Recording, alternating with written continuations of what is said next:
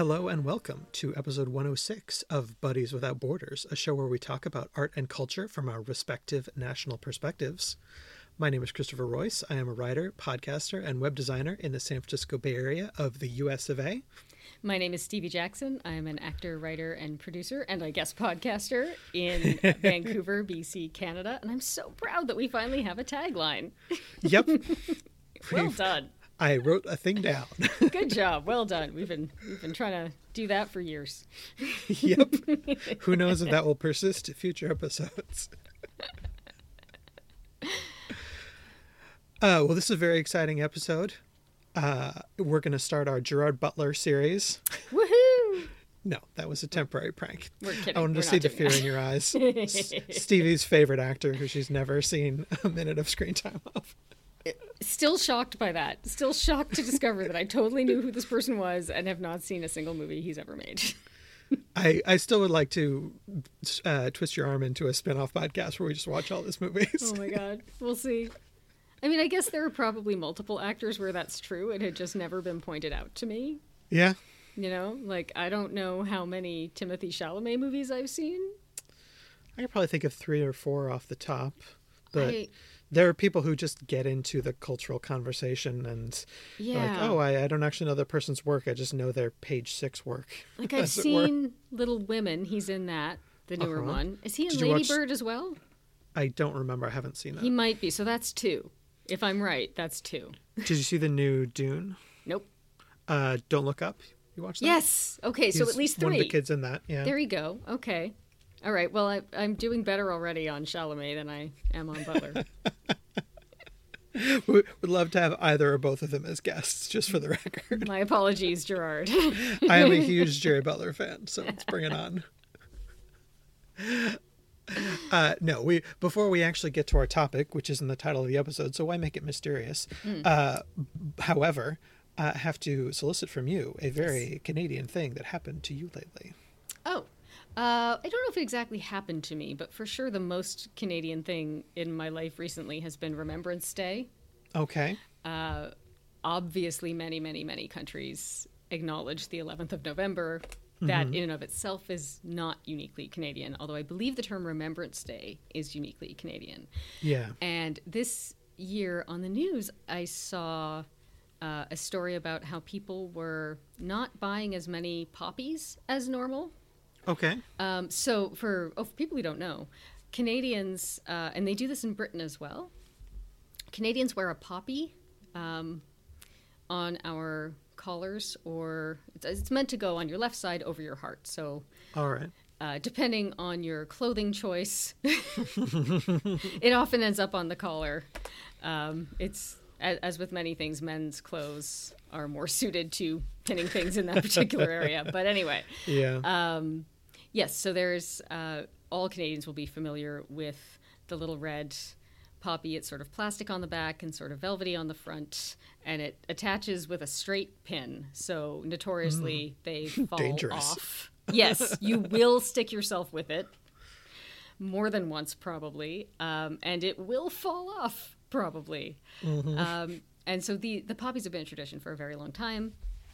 I remember being a kid in school, and we would always be given one on Remembrance Day, but also you tend to either buy them in stores. There will be a box at the cash register where you can put in money and take a poppy.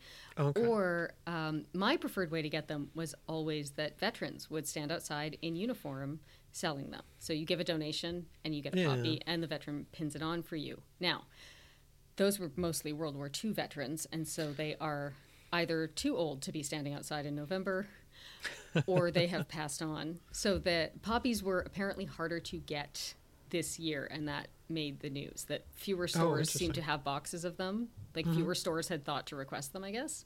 And also there was a shortage of volunteers standing outside selling them. And also, I think maybe some of us have wised up to the fact that you can put an earring backing on it so it doesn't fall off, because one of the ways in which you can sell poppies is to have them attach in a way that they will almost certainly blow off in the wind or fall off. And it is embarrassing as a Canadian to not be wearing a poppy on November 11th. Wow, I didn't realize this was such a thing. It's a big deal. So you can be not wearing one right up to the 10th of November, and the closer you get to the 10th of November, the more of a side eye you will get. So from Halloween on, you should probably be wearing one. And as you get closer to November, people with poppies will side eye you if you're not wearing one. And on the 11th, how dare you leave your house without one? But also, I've always wondered if, like, is it on purpose that they get lost so easily? Because then you have to keep buying them. You're calling out Big Poppy, the Poppy Industrial Complex? Well, no, because it is actually the Legion that sells them, and the proceeds do go to support veterans. So I am not discouraging people from buying poppies. I think it is a nice gesture that we can do. But all of that put me in mind of something very Canadian that did happen 2 years ago, which was, so it's interesting that you say that you didn't know about the poppies. Because a thing that we probably don't think about too much in Canada is that Americans don't know about this. So 2 years ago, Whole Foods banned its workers from wearing poppies. They were not to adorn their uniforms with anything. Uncool. But this extended in 2020. They put in a rule saying that they were not allowed to attach these poppies to their uniforms. Of all the years to be a dick to your retail employees. Well, I guess all of us were home and watching the news because the entire country was immediately up in arms about this. Yeah. All it took was for one Whole Foods worker to go on the internet and say, Whole Foods will not let me wear my poppy. I am livid. I don't know if that's exactly what they said, but basically they're like, this is not cool, right? Like this is a national symbol this is a thing we do. And so basically the entire country had to explain it to Whole Foods. To Whole Foods. To Jeff Bezos. It lasted about a day because what ended up happening was our Minister of Veterans Affairs, who I don't know if he's still... I neglected to look up whether he is still the Minister of Veterans Affairs, but 2 years ago, the gentleman's name was Lawrence Macaulay. And I have not looked up whether we've had a portfolio shuffle. But 2 years ago, Lawrence Macaulay, who at the time anyway was our Minister of Veterans Affairs, had to call up Whole Foods and explain on behalf of the nation why this was not okay and why people needed to be able to wear their poppies. And then he put out a statement on the rapidly dying platform Twitter. So he says, just spoke to the chief operating officer of Whole Foods. Employees will now be able to wear their poppies at work. But we had to get Veterans Affairs involved. Wow. And I had never thought about the fact that was such a distinctly Canadian thing, the poppy. Yeah. I know they also do it in Britain. We clearly got it from them. I learned it from watching you. But outside of the UK and Canada, I don't know. I mean, if we have any Australian listeners, please let me know. Do you do it as well? Because at the time, so Whole Foods was saying that unless something was required by law, they were not allowed to attach anything to the uniform. I don't know what would be required by law to attach to your uniform, but that's why they wouldn't let them put the poppies on. And so basically, Canada had to, even Doug Ford, the worst premier, called that decision, and I quote, disgusting and disgraceful. Even he grew a conscience for a minute. And the NDP leader got in on it. All the major politicians got in on it. But basically, the nation rallied. The Minister of Veterans Affairs called up the CEO of Whole Foods to complain. And within a day, it was all solved. But it was a nice coming together of our country to just be like, hey, this is a cultural symbol of ours. Yeah. And you are now, we understand that the parent company is American, but the Canadian workers need to be allowed to wear a cultural symbol of their country in their country, at least on this one day. Yeah, and, for a very limited time. We won that fight. Basically, you wear it for 11 days or until it falls off, or until you remember to take it off of your coat if it happens not to fall off. Because, I mean... I should say, my whole life, I've been able to tell if I last wore a jacket in mid-November because I will pull it out of the closet in April and there's a poppy on it. There you go. I was just going to say that MP Macaulay is still the incumbent VA minister. Oh, good. Okay. Yeah. I didn't think to look up if he had changed. Yep. I looked up who it was at the time because I remembered that like it went to the government, like the government had to deal with it. Yeah. But it was all over social media and all over everything. It made the news. It was a big deal because really the whole country was just like, that's not okay. You have to let us work. Like we were genuinely upset by it as a nation. Yeah. And it was something. I feel like the only thing that would probably cause similar uproar here would be somebody wearing an American flag pin on the 4th of July or something. Like I can't think of any other particular item that you would have on your clothes that would, besmirch your corporate uniform. I think it's akin that people would to fight that. over. Yeah, because I think it's even more like if it were Canada Day and they were told they weren't allowed to wear the Canadian flag pins, I think people would be annoyed. But I don't think they would call the government about it. Yeah, the like uproar I really don't. is I think distinctive. they'd be like, whatever, I'll put one on after work. But this was very much like, no, you don't understand. We wear these all day, every day, from the time we get one in early November until the 12th. And on the 12th, it's acceptable to take it off. It's also fine to leave it on for a while, like we all know. Yeah. But it's a sign of respect to our veterans. And as seriously as America takes its veterans, big time. So too do we. And so it is like spitting in their faces to not wear a poppy on Remembrance Day. So to have a corporation, especially out of another country, tell us that we can't caused a real problem. And I'm weirdly proud of us for standing up about it. Good job, us. Good job, Canada. I've never worked for Whole Foods. But I'm sure, like, my tweets delete, like, every 6 months, so we wouldn't be able to find it. But, like, I'm sure I said something about it at the time. Like, I'm sure I was up in arms. Yeah. Oh, that's funny. So I am now compelled to ask you, what is the most American thing that happened to you or that you witnessed this since we last recorded? Well, as we're recording this past week was our midterm elections. And I'm very excited to report to people in the future who know more about this that things did not go terrible. Yes, what a relief. As we were sitting here last night, the Democrats officially were announced to have maintained control of the Senate.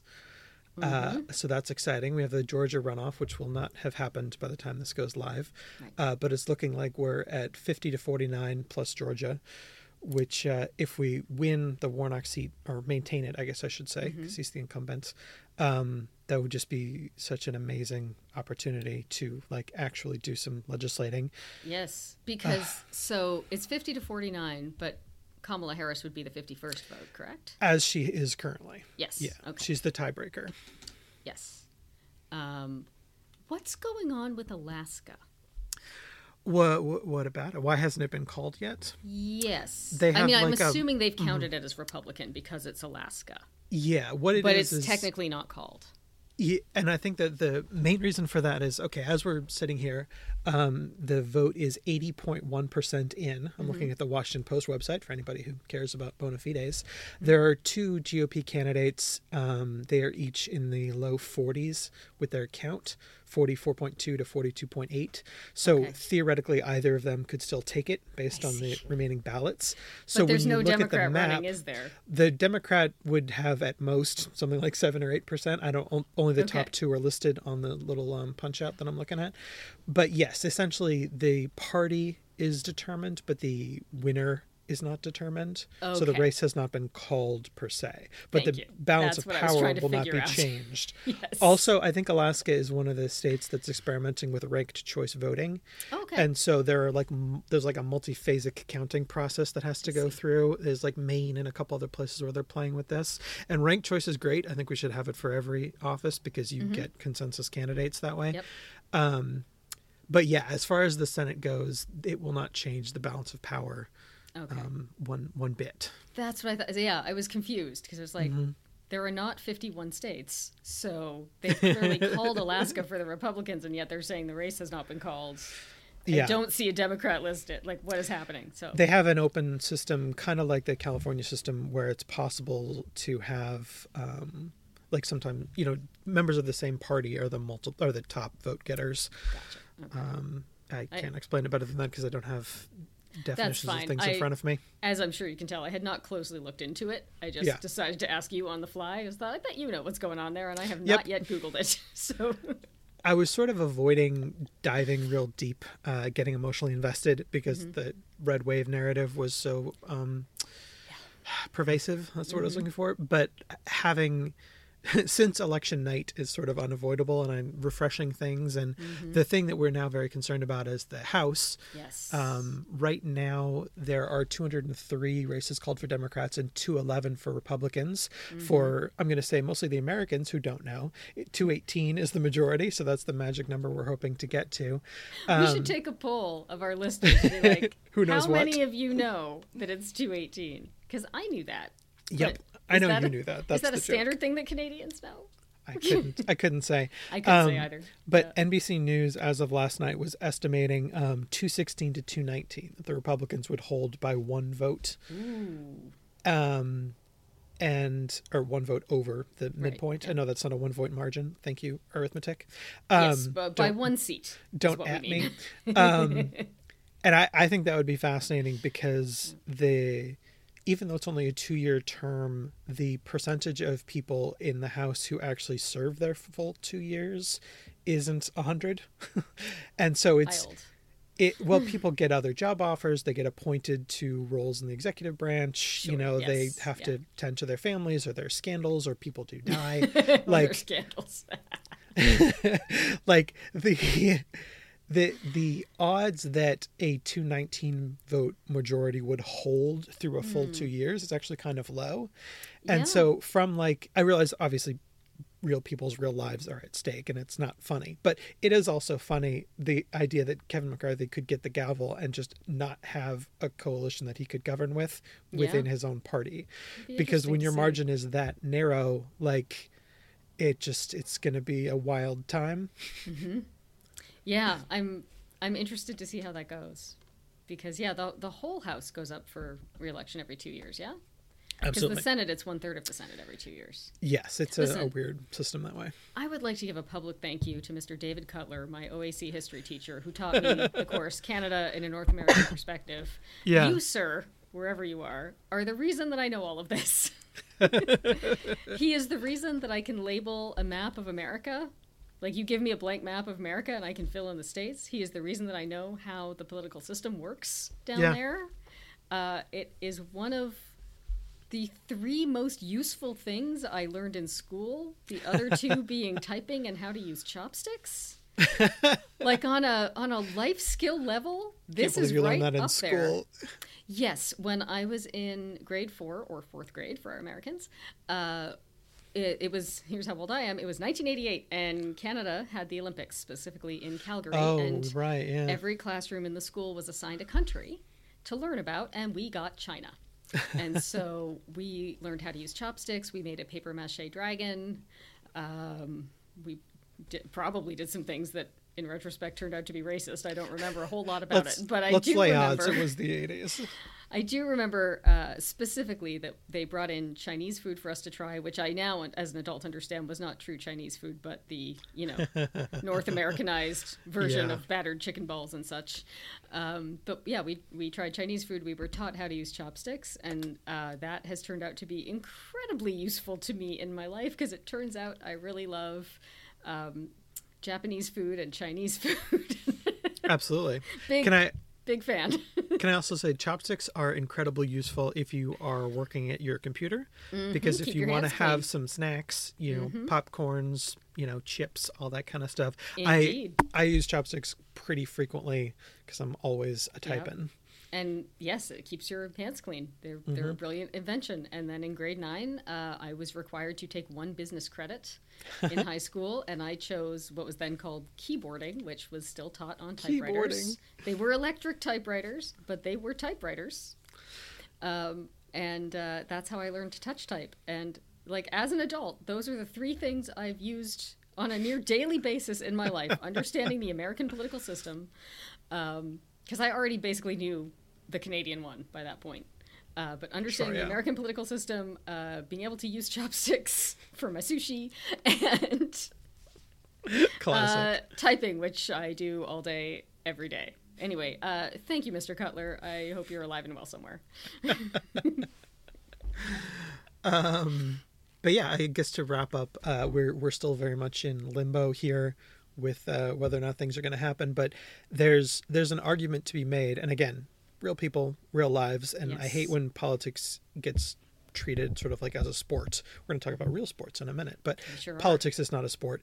But from a big picture, long view, I think it's possible that the 2024 election will actually be better served by having a very visible enemy and a bunch of incompetent Republicans trying and failing to do literally anything in the House for 18 months will actually, I think, help the Democrats retain the executive branch and also the Senate and House seats that they do have, because Democrats in power is a media narrative that doesn't help keep the Democrats in power for a lot of reasons that we're not going to dig too far into. Yeah, it does make me feel somewhat more optimistic about 2024. Yeah. I think it is not necessarily going to be the hellscape that I feared it was. I am now very happy to be far less sure that they will run Trump again. Yeah. So, yeah, it's the midterms were oddly comforting. It was strange to just like, things seem to be going well. I don't know how to process this. It's not a disaster. Yeah. Like in a lot of places, it was really pretty good. Yeah, I expected. I thought the red wave was probably overstated, but I did expect them to take back Congress. Well, and historically, and the fact that they haven't that happens most times. Exactly. Yes, that is the typical tradition. Is halfway through the president's first term, the other party takes control of Congress and proceeds to obstruct them for the next 2 years. Yeah, that is usually what happens. So this is very positive, and I'm feeling slightly more optimistic about 2024, and that's a nice feeling. Yeah, and I mean, there's a ton of other stuff to break down. You know, ballot measures and gubernatorial races and state houses. Sure. You know, there are a lot of places where things went very terrible and things went very well, and it's, as always, a very complex story. But the above the fold results, I think, were pretty good. And this is supposed to be a 5-minute segment, so that's all we're going into. Yes. I would just like to add, I remain outraged that Georgia refuses to elect Stacey Abrams. Yeah. I am very disappointed by that as well. We don't know what's good for you down there. Run for president, Stacey. Run for president. All right. I'm sure she's got a big future ahead of her. And I will say, if anybody wants more Stacey Abrams, I would recommend the Star Trek podcast that Tawny Newsome and Paul F. Tompkins host. She was a guest on that and was just really a fun person to hear talk about sci-fi and non-politics stuff for a minute. Yeah, she's also a novelist. Like, yeah, she's talk about a multi-talented lady. Yeah, she's very cool. As people who both have day jobs and side creative projects, is interesting to know that she's one of us. This is now a Stacey Abrams appreciation podcast. I don't necessarily have a problem with that. We will just be talking about how cool that lady is. Yeah. All right, on to sports.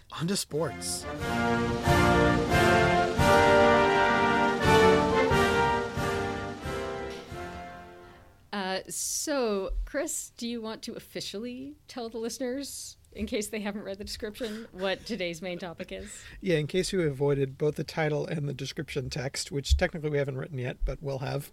Don't give our secrets. Hard to describe a show that hasn't been recorded yet.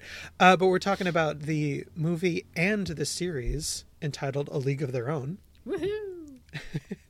The story, or a set of stories. Should have written this better. My notes are inaccurate. They each tell a version of the story of the All-American Girls Professional Baseball League, which technically had a bunch of different names, but we're only going to refer to it as the AAGPBL because the 7 names or whatever that it had, it's exhausting to go through it all. So I've really only ever heard it called the All-American Girls Professional Baseball League. That's officially what it's referred to. That's how it was inducted into the Baseball Hall of Fame. But while it was extant, it had a new name like almost every year. Oh, okay. But the original name was the All-American Girls Professional Baseball League, no? No. It was a softball league, and then it changed. The movie lied to us. The movies simplified things a little bit for sure. Well, I know they recruited from softball, but they played hardball from the beginning. Well, we're going to dive into this here. Okay. I've got some history and we've got some fun facts. And this is a series and film that I know CV has a lot to say about. So we're going to do a big chunk up front of just a couple minutes of me rattling off from my notes. And then we're going to dive in and have a freewheeling conversation from there. But I know that if I don't get in my fun history facts at the top, they probably won't get in. We might never get it in. I will say it's kind of wild that you are the one choosing and leading this topic because you only very recently saw the movie for the first time, correct? No, I saw it when I was a kid. Oh, you did? It was on TV. But okay. Yes. Okay. Because I know you messaged me while you were watching it earlier this week, and I didn't know if you'd really seen it before. Whereas I saw this movie in the theater repeatedly in the summer of 1992. Mm-hmm. And I watch it all the time. All right. So, fun facts, go. Dive into all the fun stuff to talk about here. So, like I mentioned, I watched this on TV at some point in the distant past and have watched it a couple of times in my 30s as it has come up sort of generally. One of our favorite podcasts, We Got This, did an episode about sports movies, and I rewatched it when, spoiler alert, that won Best Sports Movie. It is the best sports movie. No arguments for me. The one asterisk that I will put, and then I promise I won't talk about this anymore, is I am not a crazy fan of the sport of baseball. I just don't like it that much. It's sort of slow and boring to watch and to play. And that's all I have to say. Just while we're stipulating that, I will stipulate that baseball is one of only two sports that I actually enjoy watching. The other one being roller derby. There you go. Yes. So this is not one of my favorite sports genre movies, but it is obviously hard not to acknowledge that it is among the very best of sports movies. So let's dive into history here. The AAGPBL, and I wish there were less letters because boy, is that fun to say. It was founded by, among others, Philip K. Wrigley of the Chewing Gum Wrigleys, as well as a bunch of other people, including Branch Rickey, who was the general manager of the Brooklyn Dodgers in the 40s and hired Jackie Robinson. Yes. So it's a historical group of guys here. The founders of the league were worried that baseball would have to pause because of World War II, because so many people were drafted and there were restrictions on travel because of gasoline rationing. So they wouldn't be able to go to other cities to play each other's teams. Correct. And people don't like to watch intramural games at the professional level. Oh, you don't want to watch one half of the New York Yankees play the other half of the New York Yankees? I'm sorry. No, although I think our friend Amanda would probably enjoy watching that. She's a diehard Yankees fan. Scrimmage! So that's right. You want to play $80 a head for a scrimmage play. The league existed from 1943 to 1954. Over 600 women played in the league. There were ultimately 10 total teams. Some of them moved around to different cities. So the complete list, and I just think the names are fun, so we're going to read them all. Yeah. The Kenosha Comets, the Racine Bells, the Rockford Peaches, who were a record 4-time league champs during the run of this league. The team that the film and TV show both focus on, the one that we'll talk the most about. Absolutely. And the South Bend Blue Sox, those were the original 4. And then they also added the Milwaukee Chicks, the Minneapolis Millerettes, the Fort Wayne Daisies, Grand Rapid Chicks, Muskegon Lassies. Muskegon, isn't it? Is it? I honestly don't know. Pretty sure it's Muskegon. From the coast. The Peoria Red Wings, the Chicago Colleens, which let's asterisk that for another time, the Springfield Sallies, the Kalamazoo Lassies, the Battle Creek Bells, the Muskegon Bells. All of the teams were based in Illinois, Wisconsin, Minnesota, Michigan, and Indiana. Can we enjoy for a moment the fact that there were 10 teams and yet they had to repeat Chicks and Bells more than once? Well, those are the same teams, but that's when they moved. Oh, Racine moved. Yeah. Okay. All right. Because I've always thought that was odd that they had the same name in more than one city. So it's not really 10 separate teams. They had 10 teams total, But so they were adding teams from the original 4. But anytime I listed a name, so like the Milwaukee Chicks 10, and the Grand Rapids Chicks, that's the same team. They just moved from Milwaukee to Grand Rapids. Okay. Did you read more than 10 names? Because that felt yes, like more than it's 10. like 13 or something. Yeah. There we go. All right. Gotcha. And yeah, I mean, I think to that, I've written in my notes, the boys' teams are named after animals with teeth and claws, and the girls' teams are named after pretty birdies. And sometimes actual women. Which is Colleen, bizarre. Sally. Yeah. Now, Colleen is an Irish name for girl. In fact, there are very few actual Irish people named Colleen because it means girl in Gaelic.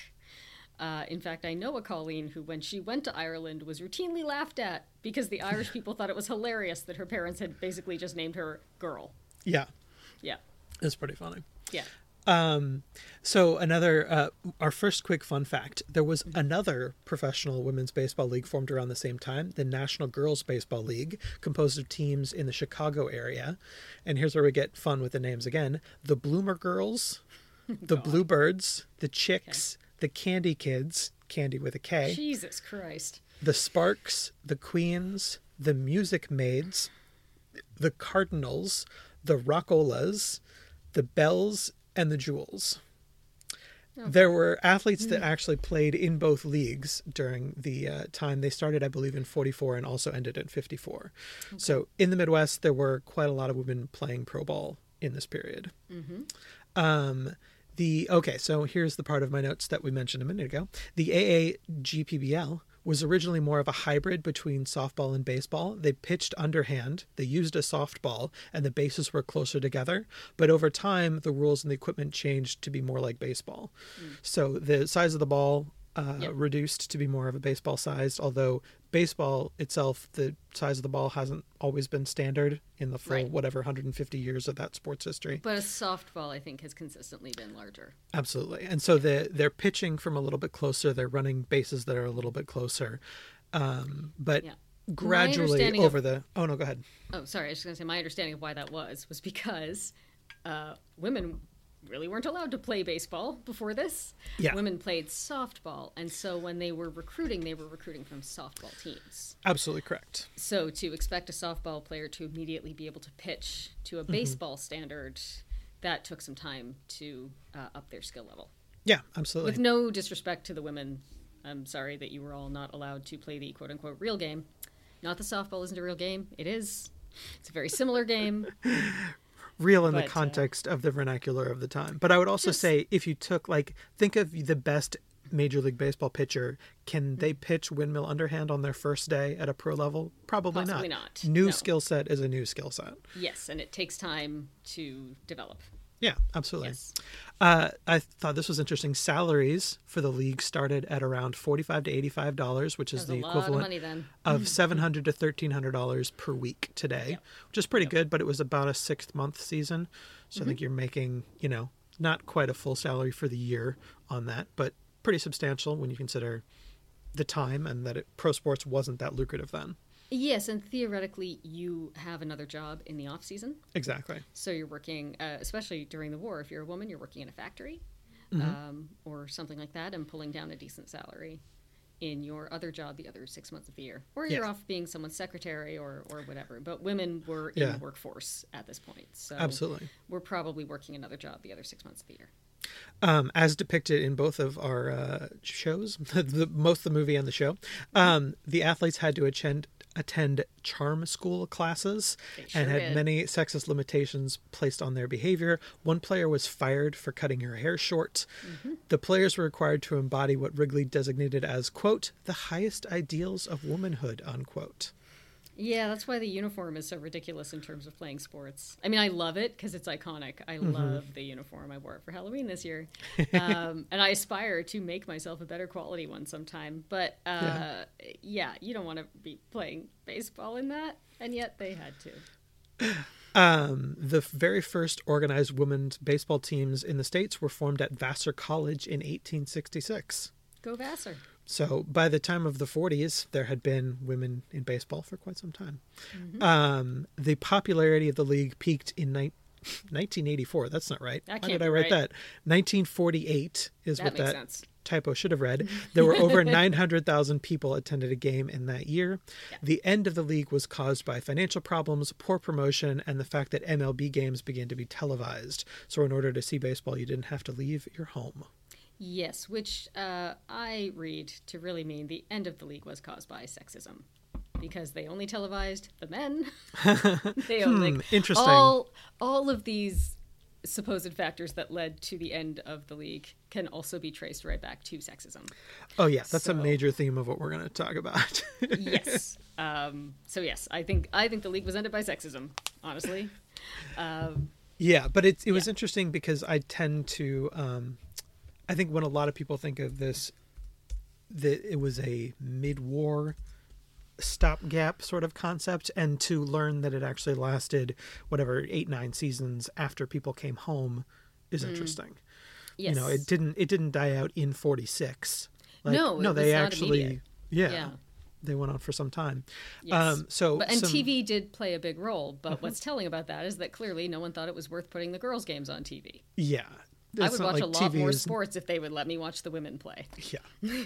TV isn't impartial, I think, is the point. Yes. To this day, women's sports are not televised at the same rate. Yeah, absolutely. So, again, I call sexism on this. So we're going to do more factual rundowns here. I've got the movie was directed by Penny Marshall from a screenplay by Lowell Gans and Babalu Mandel, which is just a fun name. Story by Kelly Candaly and Kim Wilson.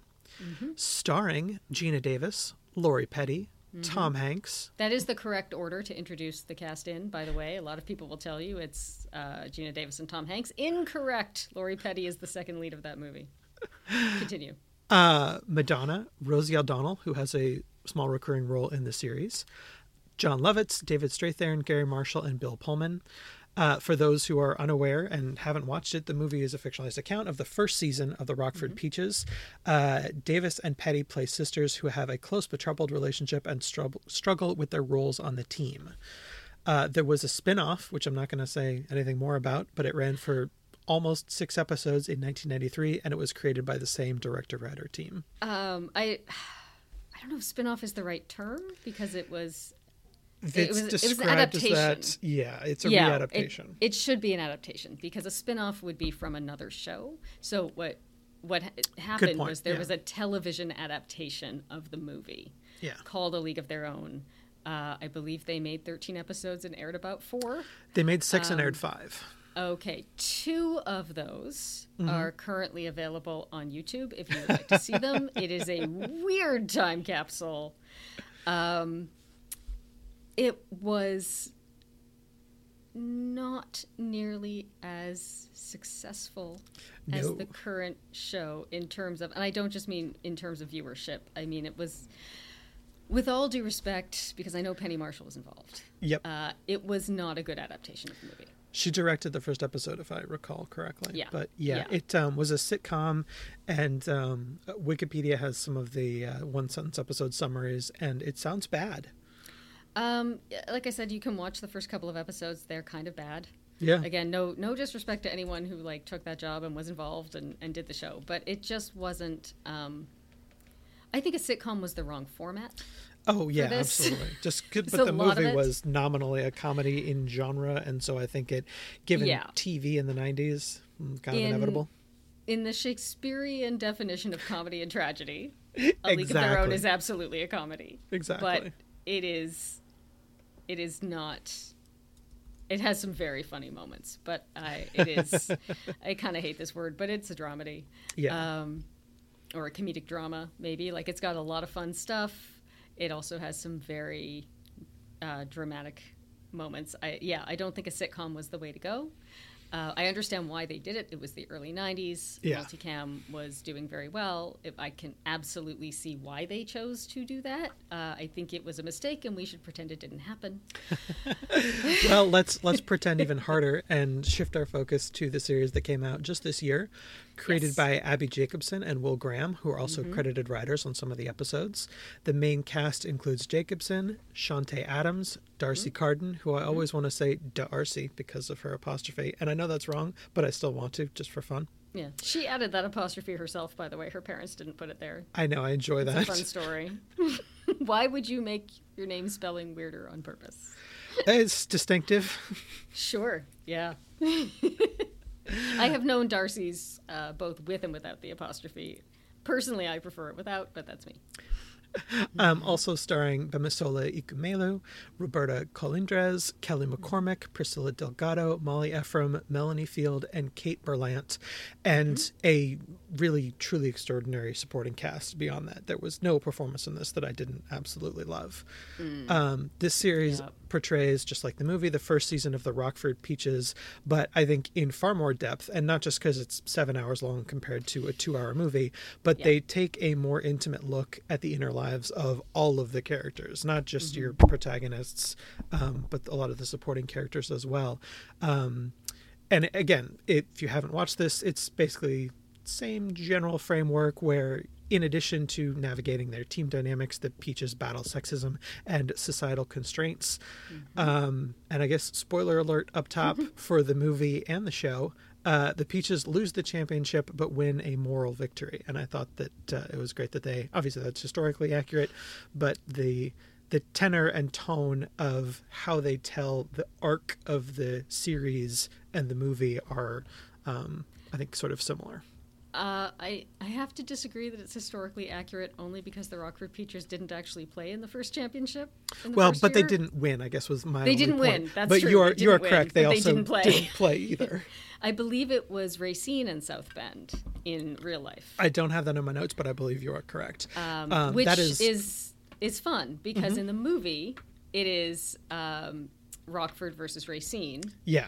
And in the show, it is Rockford versus South Bend. Yeah. But in life, it was Racine versus South Bend. Yeah. And there are a lot of parallels. I don't know how much you're going to want to get into any of the particulars. This is the end of my prepared notes. Okay. But there are, I was expecting a lot more. I mean, I know Abby's work from Broad City, and I know that she wouldn't just do like a beat for beat exploded adaptation of a 2-hour movie into an 8-hour series, but there were some things that I was surprised to see parallels and some things that went in completely different directions, and I thought everything was executed excellently. Shouldn't have tried to pair those words.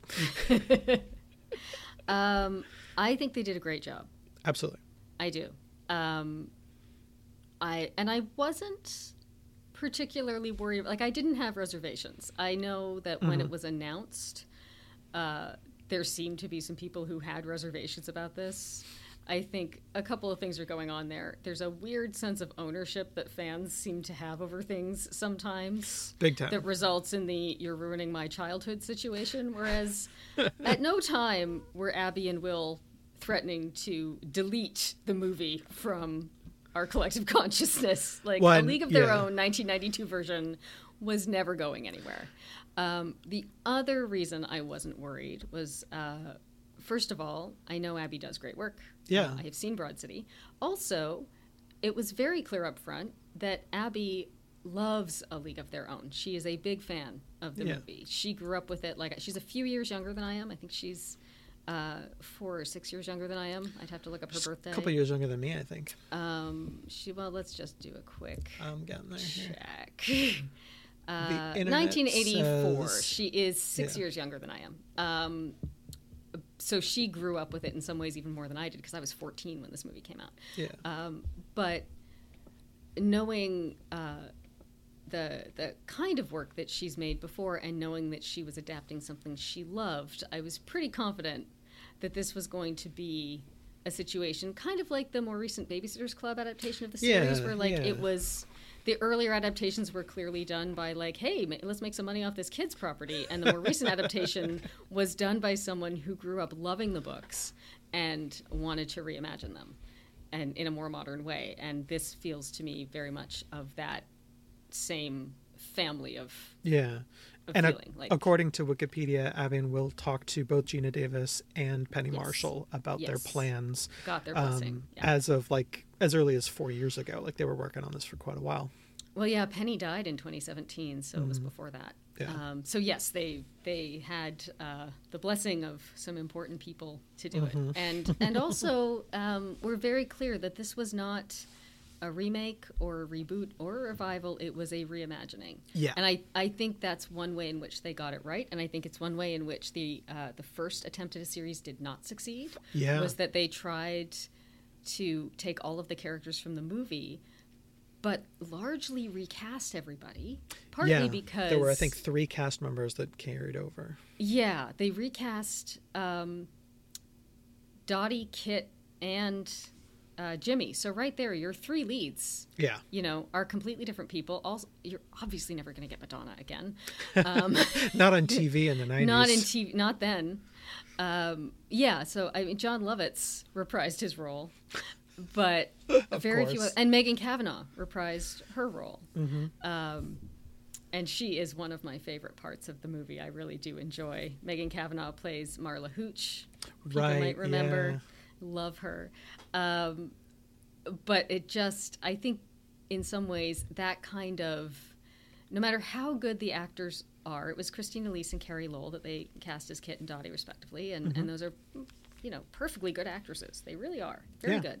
But they're not Gina Davis and Lori Petty. And I don't mean that in terms of skill. I mean that simply that they are not Gina Davis and Lori Petty.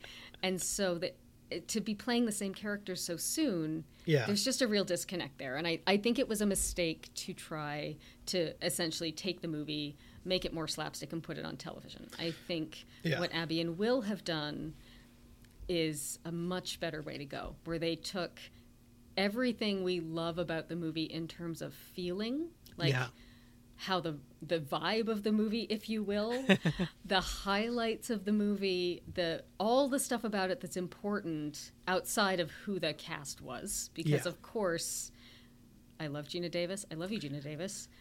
She is now too old to play this role. She knows that.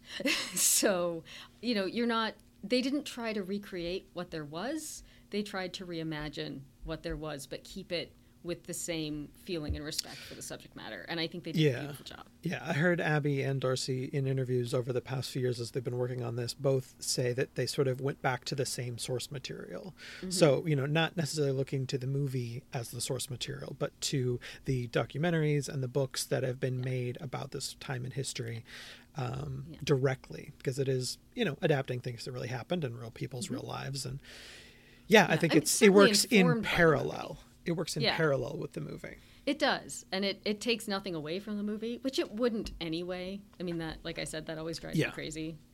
It wouldn't take anything away from the movie anyway. But it really doesn't. And it works it's a beautiful companion piece. Because it has the time and space to do a lot of what the movie couldn't. So, when you have 2 hours and you have to tell the story of the formation of the league in the entire first season, there are things you have to leave out. Yeah. Like the story of any woman who wasn't white, for instance.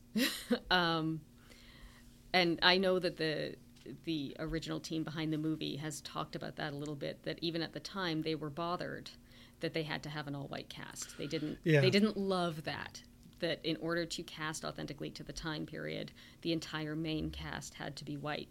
And that's why there's that iconic moment that people who know the movie will remember, when the ball goes out of bounds and a black woman throws it back and almost beans Gina Davis with it. Like, it is a hell of a throw. And that is the only moment they had to acknowledge that, there were other women who were not allowed to play. Yeah. And those women did play in other leagues. They played on company teams. They played in the Negro League. Mm-hmm. They did play, but they did not play in this league. Yeah. And there wasn't time to tell that story. And what the show has space for is to spend about half its time telling that story. I would say we spend about half our time with Carson and the Peaches and about half our time with Max. Yeah. And her world. And so we get more of the story, and we also acknowledge that there were people on the teams in the league who were white passing and were allowed to play because they were white passing, even if they might not have been accepted, quote unquote, as white. So we have, Esty and Lupe's story as well. So I love that there is space to tell way more kinds of stories than we got from the movie, because the movie's amazing. I love the movie very much. It's on my top 5. Like, if you drop me on a desert island and I get 5 movies, that's one of the ones I need to take with me. Absolutely. Yeah. I would also now like to take the show. Well, yeah, I mean, I was, that's the one probably biggest thing that I was surprised by in the show was, because I was there, I try to watch things just as they present themselves and, let the show sort of play out, but it's hard to also not try to get ahead of things a little bit, because I have a bit of an analytical brain that way, and you and I are both writers. We want to, how is this show doing structure? How are the characters interacting with each other? All that kind of stuff. And so I kept trying to predict how Max's story was going to intersect with the Peaches, knowing that the League was segregated, and like, okay, well, how is she going to get folded into this group? And the simple answer is that she didn't. Oh. And like, they really wrote sort of a two-hander for Adams and Jacobson. Like, it's not 2 shows smushed together, because they're all the same story of the same time period of, these athletes.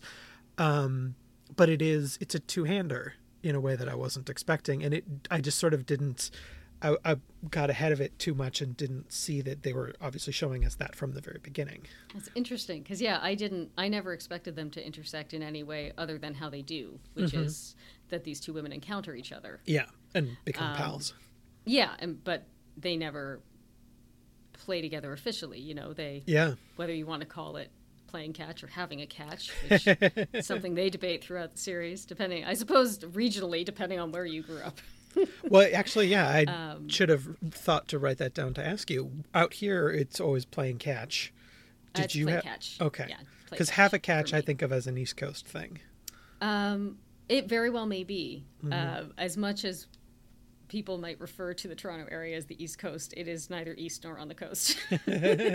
It's east of where I live. Oh, I wasn't attempting to paint you with that. I was just saying that's how it's just. It is. So what I meant to say was I had no idea what your experience was. Yeah, it is. I think you may be right that it's a regional East Coast thing. Where I grew up, which is toward the east of Canada, but certainly not what we call Eastern Canada. Ontario is kind of in the middle. It's a little east of center, and not on any coast, unless you count Lake Ontario as a coast. Anyway, we would say play catch. Yeah. My point was Abby and Shantae, or Carson and Max, pardon me, characters do encounter each other sort of, out in public in the wild, and come to know each other, and then sort of like, well, but not on the field so much. I mean, certainly I know what you meant. Yeah. When Max comes to tryouts with Clance and is, summarily sent packing before she even really gets to try. Despite her cannon. Yes. Carson does have that moment of seeing her throw the ball and saying, "Who was that?" Yeah. Which very much mirrors the moment I mentioned earlier in the movie. Yeah. But then they go on to encounter each other in a store, I believe, and get to know each other a bit. And, they sort of meet up at night and throw the ball back and forth and talk about their lives. And it's the restaurant and then the grocery store and then the fields. And they sort of are they keep running into pals. each other. Yeah. We keep meeting. Yeah, why don't we throw a ball back and forth and chat about our lives? I think that was a kind of a smart way of connecting those 2 stories and those 2 parallel worlds, because they can't come together. Max cannot be folded into the Rockford Peaches. Yeah. That's, that would cross a line of historical accuracy, I'm sorry to say. Yeah. Because I hate when people argue against inclusive casting for historical reasons. Well, but I think this is the sort of perfect way to do it, is you find a character who ordinarily wouldn't be able to be included and explore why they're not able to be included. And so like the false note would be, oh yeah, we're going to just cast a black actor to be on the Peaches. Like, no, that's not the correct way to do. That's not how we do it. Yeah. And that's not proper representation, because it's not a real person's real story. Happy to stipulate that unfortunately racism is alive and well. The way it was operating in society at the time, because it operates in society a little differently now, but the way it was operating at the time was very much segregation, keeping people apart. And so instead of sort of violating that which would make the show ring false, Instead, what they do is build a bridge between the two worlds, and Carson and Max meet on that bridge, as it were. And that's how we connect the two worlds. And I think that worked really, really well, because those two women in that time would have led different lives. And Max would have been unfairly kept out of the league, as all black women were at the time. So we should honor that that was the history, because to ignore that being the history ignores the unfairness of it.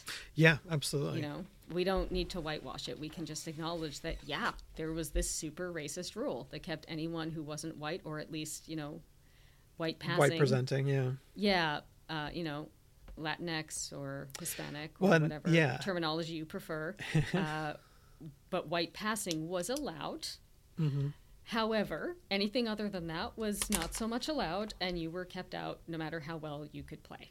And I thought it was interesting that the Peaches in the series, well, actually going back to the movie as well, but specifically I was going to say about the series, like, they are fairly diverse within white presentation, because you've got, like, I don't remember what Lupe's specific ethnic heritage is supposed to be, but let's say, an Hispanic American, but then you also have a Cubana American with Priscilla's character. You have, a Jewish character, you have Italians, like... I want to say Mexican for Lupe, but I'm not 100% sure. I don't know. I want to say Mexican American, but I'm not sure. But you've got, a fair amount of diversity within the group that's acceptable, yes, in I would that say context. More so in the show than in the movie. The movie is very white. Very white. And they're also, like, I think one of the strongest things about the movie is the Madonna and Rosie O'Donnell, like, sort of comedic relief runner. They are just Italian weirdos throughout the whole movie. And it was my favorite, rewatching it just about a week ago, I guess. That was my favorite thing, was how they kind of just spun those two around and let them go. And Rosie is just sort of doing her own live commentary track on whatever's happening.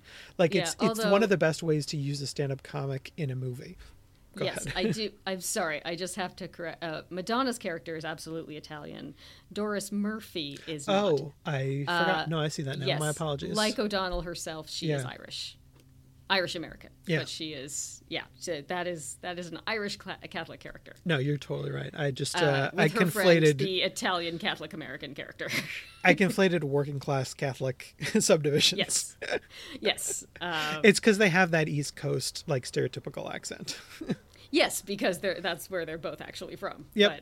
No, that's just why that got in my head wrong. These girls probably went to Catholic high school together. That's how they know each other. Very that's much who seems Doris that way. and May are. Yes, and now they're trying out for baseball together. And I just, that energy that they had together, especially Rosie, I found it one of the most charismatic facets of that film. Yeah, I think that was her first movie. And she's she's a delight in that. So is Madonna, weirdly. Yeah. Fun fact, Deborah Winger was meant to play Dottie Hinson, the Gina Davis role, and dropped out when they cast Madonna. Apparently. I read that, and I'm so curious what that story is. Do you know anything more about that? What I think I know from the little bit of reading I've done on it, because I don't want to demonize anyone. I don't want to demonize Deborah Winger. No, I don't need to either. My understanding of it is that, at least at the time, she felt it was sort of stunt casting. Oh, okay. She had no idea if Madonna could act, and in fact, neither did the world. I think this is also one of Madonna's early movies. I think she had done Desperately Seeking Susan. Okay. But my understanding is that Deborah Winger saw it kind of as, we're stunt casting a pop star for the ticket sales. Yeah. Instead of making, sort of a good movie. Going about making this movie seriously in the way that we should. Now, that's the story that's out there. It's entirely possible that something else happened in Deborah Winger's life that caused her to drop out of the movie, and that this is a story that got invented about it. We can't be sure. Without speaking to her, we can't be sure. So I don't want to put words in her mouth in that way. But the story that's out there is that she dropped out when Madonna was cast because she didn't agree with the casting. I don't know if that's true. As far as I can tell, Madonna has something like 5 feature credits before this. Okay. Just sort of scanning IMDb, and it's definitely Rosie's first feature credit. Yeah. Although she had a bunch of TV work. And Madonna has like 100,000 music videos on her IMDb. These should be in a different category than actress, but that's just me talking to IMDb. Yeah. So Gina Davis was actually the last person cast Yeah. in the original film because it had been supposed to be Deborah Winger. Also, they then ran into the issue of they had cast Lori Petty as Deborah Winger's sister. So they had cast for resemblance with a different actress and then hired Gina Davis. And so that is why Lori Petty's hair is red in the movie. Okay. Because the fastest way to make them believable as sisters was to change the hair color. Now, I've seen it said both that it's a wig and that her hair was dyed. I don't know. No idea. I believe it's Lori Petty who refers to a wig, though, so I'm going to believe her. Yeah. I will say, great wig, because she was able to, like, put it in pigtails and stuff. So if that is a wig, if she's not misremembering that they dyed her hair, kudos. And it could have been different. Great wig. Different modes at different times. It could have done reshoots, like we don't know about the production. Also different wigs. Yeah. And like, because they're wearing hats through so much of the movie. Yes. That affects things. But often a telltale sign with wigs is if you try to pull it back into a ponytail or pigtails. It immediately becomes obvious that it's a wig. Whereas Kit wears her hair in pigtails a lot. Yeah. Now, with a hat, yes, but still it's usually obvious at the back, and it's not. So either way, kudos to the hair people, whether they were doing her hair or doing a wig. But that is why Lori Petty has red hair in that movie, was because Gina Davis had red hair, and they didn't have a lot of time to figure out how to make these two look alike, so they just gave them the same hair color. They don't really look alike. Yeah, not a ton. Can I say, though, about the casting and resemblances, the 1988 setting versus the 1940 setting, the actors that they found to match, for the older versions, dynamite casting across the board. Amazing. So much so that Absolutely people amazing. still Google, how did they make Gina Davis look old Yes, in the movie? because when I saw the movie the first time, I assumed it was excellent aging makeup, which particularly for 1992 was incredible. Yeah. Because techniques have gotten better. And aging makeup is often fairly obvious. Yeah. And that was the most beautiful job I had ever seen. And then, of course, realized it was not a beautiful job of aging makeup. They had found an actress who looks remarkably like Gina Davis. Yeah, her name is Lynn Cartwright, and she was an icon of the studio era. Yeah, and looked just like her. Now, they did dub Gina's voice. That is a thing that I think confuses a lot of people. I think that's why Yeah. so many people are still Googling it, was because, and only her voice. The other older versions of the characters, those actors spoke on screen. Yeah. But to be fair, Gina Davis does have quite a distinctive voice. Absolutely. And I do not know, to this day, I do not know what the other woman sounds like. See if we can find something while we're talking. That might be fun. It makes sense to me that perhaps just their voices were so different that they decided to dub it. But because otherwise it would have been too obvious. Yeah, when they go around in the end, like, oh my gosh, you're this person and you're that person. Like, I don't bump on any of them. Like, of course that's who that is. Everyone. Of course that's who that is. It's beautiful casting. Yeah. Shout out to the casting directors on that one because, it is just beautifully done. They matched people so well. And then the people that we don't have, it's kind of a shame. Like, I actually would really have liked to see an older Evelyn, but we don't get to see an older Evelyn because she's passed on. But we do get to see an older Stillwell. Yeah, which, what a weird name. Stillwell I'm sorry, Angel. I love Stillwell. Yeah. What I really love is the moment where he's all like, you're gonna lose, and then Tom Hanks throws at him, knocks him down. It's very funny. You should not knock children down, but it was funny in that moment in the movie. Well, I mean, do we want to do a quick nod to Tom Hanks and, like, in the first half of the movie, arguably playing against type? Yes. Because this is a guy who's never in his career hardly ever played anything close to an antagonist and is a real douchebag. He's very drunk and very mean. Yeah. Very funny, though. Yeah. I mean, it is an incredible comedic performance. You never, like... I don't think you actually see him as villainous per se. It's just this old so-and-so who's probably going to turn around by the end of the movie. Yeah, I don't think he's I don't think he's meant to be a villain. Yeah. I think he's a bit of an obstacle to them because they get a coach who can't be bothered and is drunk, who drank himself out of a career and has not yet sort of recognized that that's really what happened. I like the two punch of he says, "Oh, I hurt my knee," and the guy who's supposed to be Wrigley but isn't Wrigley, who I'm pretty sure is Marshall, Gary Marshall. It's Harvey Bars, I think. Yes, and yes, something it's like played that. by Gary Marshall. He says, "You hurt your knee because you were drunk." And I really appreciate that sort of character turn of like, oh, well, you're blaming this thing, but it's actually something else. Yeah, you're blaming an injury, but the injury was caused by drunkenness. And even had it not been, it's way easier to rehab an injury if you're not drunk all the time. Sure. So hard to argue. You might have considered that. I mean, I will. One of my favorite moments in all of cinema really is, and knowing the story behind it, it's even funnier. Is Mom, if you're listening to this, I apologize for the following bathroom humor, but there's a scene early on when Jimmy Dugan, Tom Hanks, comes into the clubhouse and ignores the women right past them into the bathroom and starts peeing. Yeah, this is a great anecdote. And he pees forever. For an hour and a half. It's over a minute. Uh-huh. And what I found out in doing a modicum of research on A League of Their Own. I did not do a lot because I know this movie very well, but I reread some of the trivia a few weeks ago, probably. What I either hadn't known or had forgotten was that in that scene, Penny Marshall is in the stall in the bathroom with a hose.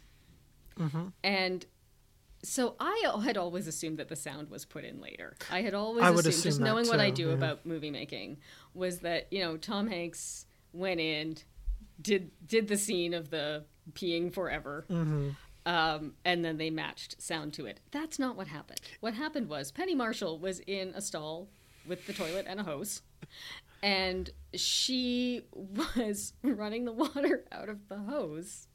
And he was reacting to it. Yep, he's improvising. He didn't know how long he was going to pee for or when he was done. There is a moment where it seems like he's done and then he's not. That was also a surprise to him. Yep. He never knew what she was going to do in the stall. And it's incredibly funny, and it goes on a long time. And at one point, I think it's Doris says, "That was some good peeing." Well, before that, they have a little runner where they're timing him. And this is one of the great, Madonna and Rosie moments where they're just sort of playing off what's happening. And I'm sure a lot more of it is scripted than feels scripted. But they're like, here, take your watch out. Yeah, they're timing it. And to this day, sometimes if I'm in a public bathroom and there is some incredibly long peeing happening, I think about Tom Hanks in this movie. And I hear Rosie O'Donnell in my head going, "That was some good peeing." Mm-hmm. Mm-hmm. Bathroom humor complete. But look, sometimes the bathroom is funny. That's I'm not accurate. a big fan of bathroom humor, but this particular moment of bathroom humor has stuck with me for 30 years and is still funny. It is funny that they sort of stuck him with that, because the other thing that I think about with stuff like this is, did they cut together multiple takes to make it seem ridiculous? Nope, Penny Marshall had an idea and she ran with it and it worked. I mean, possibly they did because, there's different shots in there. So, yes, possibly it was edited together from different takes. But just the idea of Penny Marshall in the stall pouring water. Pranking her actor. And just when you think it's done, doing it again, so that he had to react to it. It's very funny. I would love to see the kind of the fun dailies on a film of that. set that you sort of aspire to, because I bet that was a fun day. For everyone. Yeah. Yeah. And I'm also sure there are a lot of outtakes of people just losing it. Well, that's what I mean, is that one of the dailies of the times when he just can't hold it together because she's had him there for 3 minutes. Or just when because the whole team is there watching this, just when some of the players just lose it because this has gone on for so long. Yeah. I mean, Tom Hanks, comedic genius. I mean, he and Penny, of course, had worked together a few years before on Big. Oh, right, so there was a relationship there. And what a team they were. Well, it was probably good to have a lot of levity when they could get it, because I read that the actors trained really hard and had real injuries during filming. So there's a couple of shots where they're showing off bruises and scrapes and whatnot. And a lot of them are completely real. Yeah, the big one that is probably in the head of everyone thinking about this right now, the so-called strawberry bruise, that was real. That actress really had that. That really happened during filming. And that's not makeup. at all. I always appreciate that tradition of like, if you actually get hurt in a take, that's usually the one they try to keep in. So, you know, Generally, stunt people yeah. and whatever, that's sort of an unspoken tradition. I don't know exactly how to phrase it, but like when people actually get hurt, that's the take we use. I mean, the goal is that they don't actually get hurt. Oh, absolutely. But that's sort of, I think, does, why the tradition is important, to acknowledge that somebody, you know, went above and beyond. Well, and when it happens, it certainly looks more real than any attempt at faking it, because it is real. There's that too. Yeah, there were, I mean, they really were playing baseball with injuries during the shoot. They trained for a while playing baseball before it. Like they had baseball boot camp essentially. Yep. And then they played a lot for the movie because they needed just footage of baseball. So there were lots of times where they just played baseball for hours. Yeah, there must be tons and tons of, I guess, what we call B-roll in another format. Because they needed it. Yeah. Because for the game sequences and stuff, you couldn't just get, you know, those couple of shots. They really, and they really are playing baseball the whole time. Actually, probably the injury that people don't realize happened is Lori Petty broke her foot pretty early in filming. Yeah, I read that. So if you pay attention, like her socks are weird at times. Oh, like, no. one is up and one is that she's hiding a cast. Solid. That's why her socks are always weird. She does have that sort of Peanuts character vibe that she could have one sock up and one sock down and it wouldn't be out of Kit character. Absolutely would. Yeah. Yeah, I love Kit very much. Kit is my favorite. She is sort of the, she's the slightly younger sister, like just younger enough that it makes a difference. Well, or that it shouldn't, but it does. Like just younger enough to just always be in the older one's shadow. Yeah. Which is a thing that as a younger sister close in age to my older sister, I very much relate to, because when you are so often called Jennifer's sister, or in her case, Dottie's sister, by people who do and don't know you very well. Well, I think that's why that is a real thing that happens when you are the younger of, I would imagine, two siblings of any gender, as long as you're the same gender. Yeah. So I would imagine this happens to two boys as well, that you get referred to, if you're the younger one, you are fairly often referred to as the other one's sister, and that does not ever happen the other way around. And I think the casting is so strong, it really reinforces that dynamic visually, both their height difference and, you know, just the Geena Davis being, you know, a traditionally very attractive woman. Like there's, it's not hard to put yourself into Kit's place and see Dottie through her eyes and just like, God, I can't ever be as good as you at anything, just for once. Yes, and because I think what's so hard for Kit is that Dottie is seemingly effortlessly good at things. Absolutely. And doesn't want them as much. Yeah. Whereas Kit works her ass off and is either not quite as good or is not seen as being as good because she's constantly being compared. Dottie is so dazzling to people that it doesn't, in some ways, it doesn't matter how great a pitcher Kit is, because no one will ever believe she's as good as Dottie. And I think it's a really key part of her journey. Yeah. As much as she is angry when she gets traded to the Racine Bells, which she doesn't want, and which Dottie was not attempting to engineer, in Dottie's defense. Absolutely. Yeah. She said, trade me, and they traded Kit instead. That was not her intention. But as angry as Kit is because of that, as hurt as she is, it's actually necessary for her to become a player in her own right, because it's not until she gets to Racine that she's finally out of Dottie's shadow. Yeah. And we see later, like, kids are now finally, they're stopping her for autographs. That was a great moment. Like, she had to get away from Dottie, and not because of anything that Dottie was doing. It's not Dottie's fault. Yeah. But she had to get away from her sister in order to be seen as a whole person in her own right. And it's Kit who goes on, spoiling the movie here, but it's been 30 years. If you haven't seen it, I cannot help you. Unless you're under 12, in which case you get a pass, but you should go see it now. And you shouldn't be listening to a podcast with an e-sticker anyway. Well, no, but this episode is safe. It's Kit who has a career in the league. Dottie only plays 1 year. Yeah. As amazing as Dottie is, she only plays 1 year because it's not that important to her.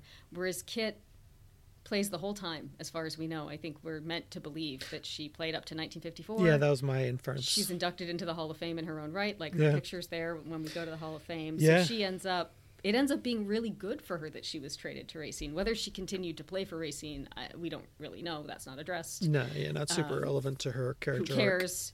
She could have been traded 15 more times. Lots of the players were. Yeah. Actually, it was very, very common in that league in real life because part of what they wanted to do was keep a real balance between the teams for the sake of fair competition. Sure. So players were often traded between teams if if one team got too good, if too many strong players were on one team to the point that another team didn't have enough, they would trade them. Yeah, that makes sense. And send some stronger players to another team. Just to keep it, I mean, I don't think this necessarily happens in Major League Baseball now, but in this much. league at the time, it was really, like, if one team amassed too many really strong players, they would trade a couple of them for the next season so that the games would be more fair. Yeah, and that makes sense for trying to build a league, because if your local team, like if they always lose in a blowout no matter who they play, you're not going to want to go see them that much. But if every game is a nail biter, or you know that's your perception, then those season tickets you're going to line up for them. It also kind of, unless you're weird, I think it also gets boring if your team just creams everyone they play, because there's also no suspense there. Yeah, no if suspense. Your team is so strong it can beat anybody. It's not really fun to watch anymore because there's no suspense. Yeah. So I think that was kind of a smart thing to do. Yeah, absolutely. Yeah. And they have the same kind of towards the end of the series, they have a similar sort of plot point where a key character gets traded and is Joe gets traded, and then is then on the other team at the championship, which very much mirrors the movie. I think that's completely intentional. Yeah. What we don't have in the show is that sister dynamic. Not explicitly, Although I would say that Darcy's character. That's exactly where I was going. Thank you for interrupting me to make the point I was about to make. Yes, we don't have the sisters. The movie very much centers on the sisters. We don't have the sisters in the show, but what we have is Greta and Joe, Darcy and Melanie, and so the same thing kind of has to happen for them. Like the sort of difficulty of the Kit Dottie relationship is mirrored more in Joe and Greta. Yeah. And so, yes, then Joe, who is kind of the stand-in for Kit, has to be the one who gets traded to another team. And I think that's a definite homage to the movie. Yeah. I also think it's incredibly significant that they trade her to South Bend specifically. I kind of expected them to trade her to Racine. Yeah. Like the movie, but they went with South Bend. But as we talked about in real life, the real championship was Racine against South Bend. So now we've kind of seen both sides of that.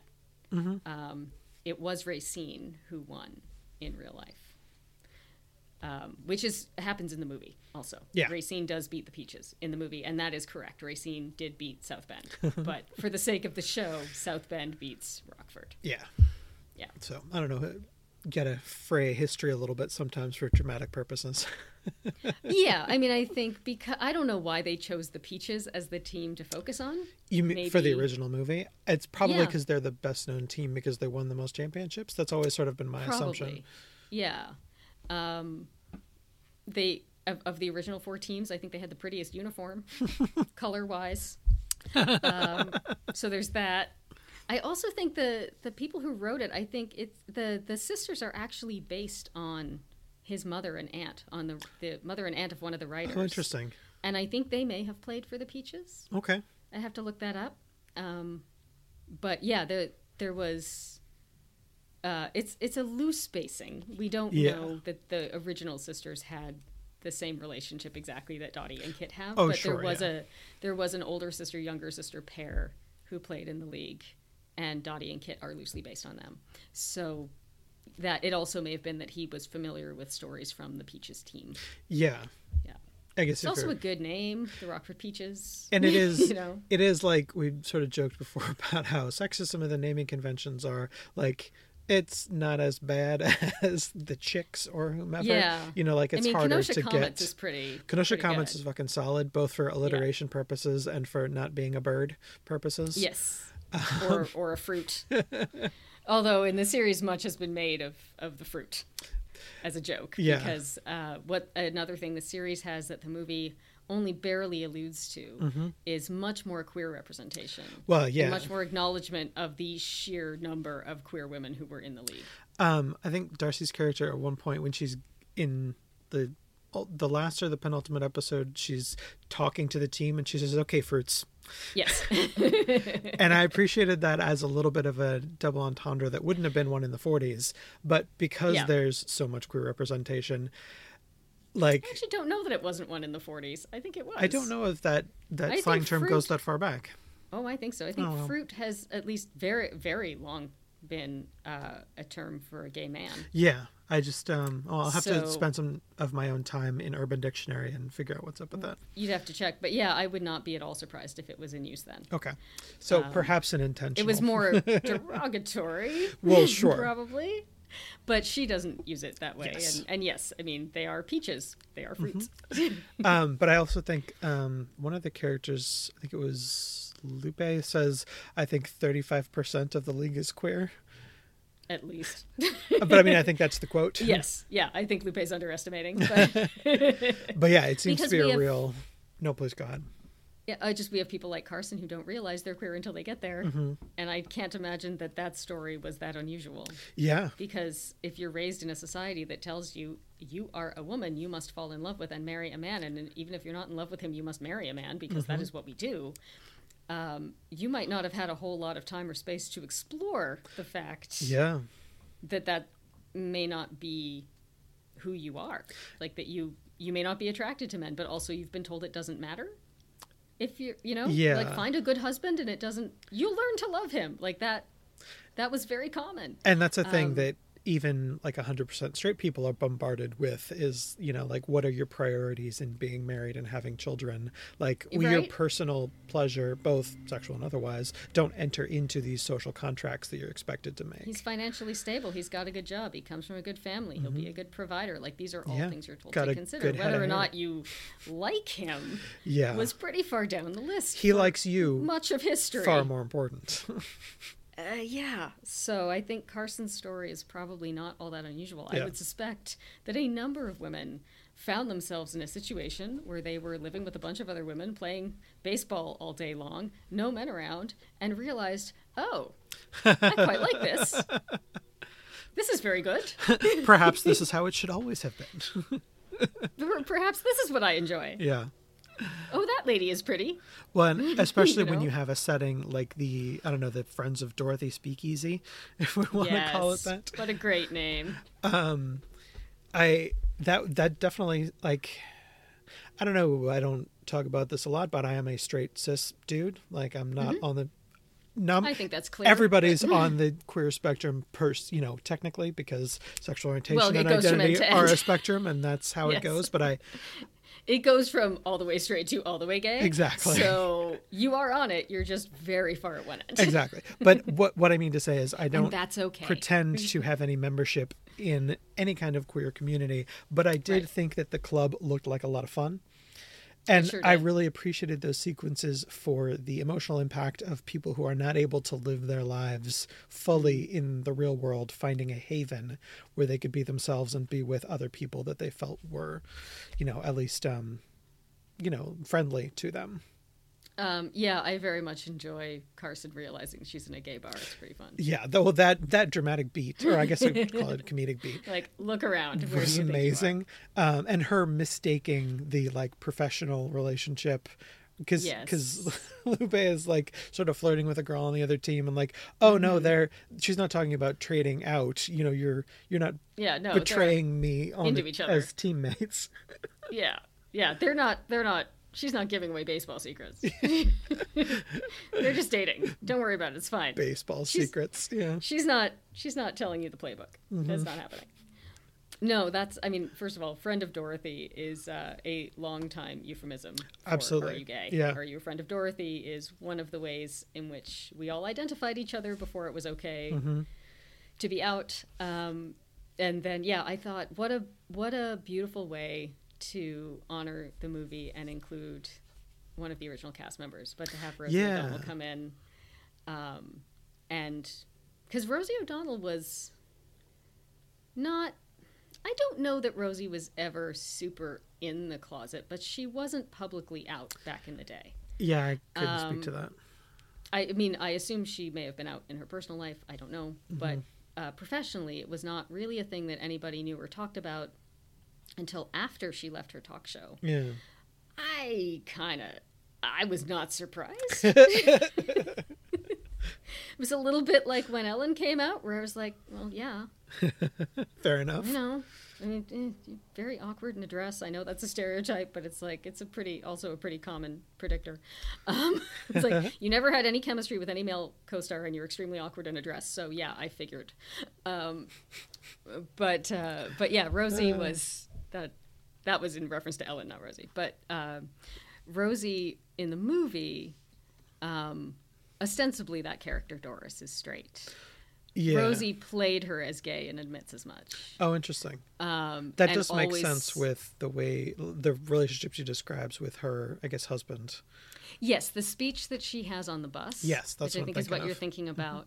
So she tells a story about shooting that. Oh, okay, great. And how because she read it, and I think probably correctly, as, you know, Doris is gay, and whether or not she knows it, she knows something's really not right with her having this boyfriend that she's really not that into, but sort of seems to have to date. And so but Rosie herself knew that she was gay, and so she played Doris that way. And she said every take, Penny would be like, could you basically play it differently, play it less gay, Rosie, could you play it less gay? And she would say, yeah, sure, Pen, sure. And then she'd do it exactly the same way. Yeah. Because she didn't want a different take to get in the movie. Yeah. So brilliant, right? Classic. Eventually, I think Penny must have just stopped asking for new takes, but she basically would just do it. You know, you make little changes take to take. Oh, of course. It's not, you know, but that she basically just kept doing what she was doing. Every time Penny said, can you tone it down a bit, or can you play it a little more girly, or can you, and she'd be like, yeah, sure, and then not do it. Good job, bro.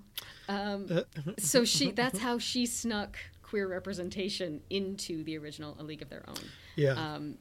I think she also sort of said Penny was not at that time, and I don't want to vilify Penny Marshall at all. I think she was a wonderful director. I personally have always been angry that she was never given another big script and never had another big hit after A League of Their Own. Like, where is her follow-up? It absolutely... Yeah. This thing was a blockbuster. This is not a cult movie. Yeah. This was huge. But, you know, Penny's a woman, so she didn't really get a follow-up. But apparently she was not overly comfortable with the concept of gayness at the time. I will say 1992 was a very different time. The world was very different. We did not have the terminology and language that we have now. We did not have some of the freedoms that we have now. Things have changed a lot. So I can't really fault Penny in that way for who she was at the time. I like to think she probably had come around by... I mean, yeah, we like to think. By later in her life. We do know that the creators of the show... did talk to her before she passed and got her blessing. And I can't imagine that they didn't happen to mention that, oh, by the way, we're going to make this show like super gay. Yeah. So, and she gave her blessing. So I choose to believe that she was on board by that time in life. But apparently when they were making the movie, she was not so much. Certainly not with having it be obvious in the movie. And so Rosie's little bit of fighting against that was to make sure that scene, as clearly as possible, painted Doris as gay. Yeah. Just to circle back real quick, the budget for the movie was $40 million. The box office was 132 and change. And that's just domestic, isn't it? This is the Wikipedia figure, so I think it's total gross. I'd be surprised. It made a ton of money. It ran for weeks and weeks and weeks. Like I said, I saw it multiple times in the theater in the summer of 1992 because conveniently I was 14, which was old enough to go to the movies by myself and too young to legally have a job. Yeah. I was too old to go to camp and too young to have a job. So I think that might have been the summer that I was like part-time nannying for some kids. Mm-hmm. Like I was sort of a mother's helper. Like the mother was, I think she was trying to work from home or something. Like she was usually home. She was around, but she needed someone to look after her kids so she could get work done. Yeah. Like 3 or 4 half days a week.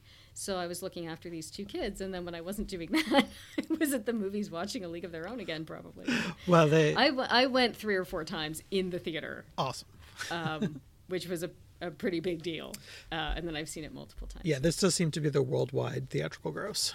Oh, okay. Yeah. Still, ton of money. Absolutely. And so just well. to your point, for a director to triple their budget and then not get handed the keys to the next big thing, I think we've got some life imitating art happening. Yeah. I mean, the thing that infuriates me about this film is that we were told at the time, this will change everything. Oh, yeah, this old This chestnut. will change Hollywood.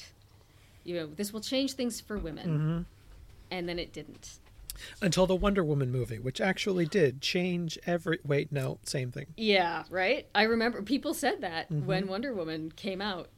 The first one, not 1984, the first one. And I believe I had a Twitter thread up at the time saying, I would love to believe that, but I'm old enough to remember A League of Their Own. Like, I'm old enough to remember being told that this would change everything. And here we all are. It's been, at the time, it had been like 28 years or something. And oh, look, nothing's changed. And Penny Marshall died before she got another hit. Yeah. So, yeah. Anyway, I did... Back to Rosie O'Donnell. I super enjoyed seeing her in the show. Part of me was a little disappointed that they didn't call her Doris. Sure. That they called her Vi. But at the same time, I think maybe that would have been too much. Might have been too much of a wink. Yes. And because, of course, Doris cannot exist at the same time as Vi. Basically, yeah. Because they're the same person. She can't. And Doris Murphy, if she was running around the league, not on the Rockford Peaches, if we want to imagine, cannot be Vi, because she's a version of that person who's 30 years younger. But it was very, very cool to see her. I got weepy when she came on screen. Yeah. It's only 1 episode that she's in so far. I don't know if we'll see her again. That's all 1 episode. Yeah, I was trying to remember. I know you said she was recurring, but it's actually 1 episode. She just has multiple scenes. Yeah, I watched this all within 24 hours, so that I was trying to remember. Understandable. It's hard to remember the episode breaks. The episodes are fairly long as well. Yes. So I can see, and her scenes are spaced apart in that episode, but I'm quite sure she only did 1. She just did 1. Yeah. But we see her toward the top of the episode, and then we see her again. I guess that's what it is. Toward the end. We might even see the bar in another episode, but we don't meet her yet. Yeah, she's only credited with 1 episode on IMDb, so I'm sure you're right. Yeah. But I hope, if we get a season 2, we're still waiting on that decision. Ugh, why? I do hope that maybe Vi will come back. Yeah, I mean, it would be a little complicated given what happened. The bar got roasted and... Yes, but I mean, to our knowledge, the character remains alive. Oh, of course. Yes, the character remains alive, so I would hope that maybe they'll set up shop somewhere else. Maybe we will encounter them again. Yeah, I also think it would be fun.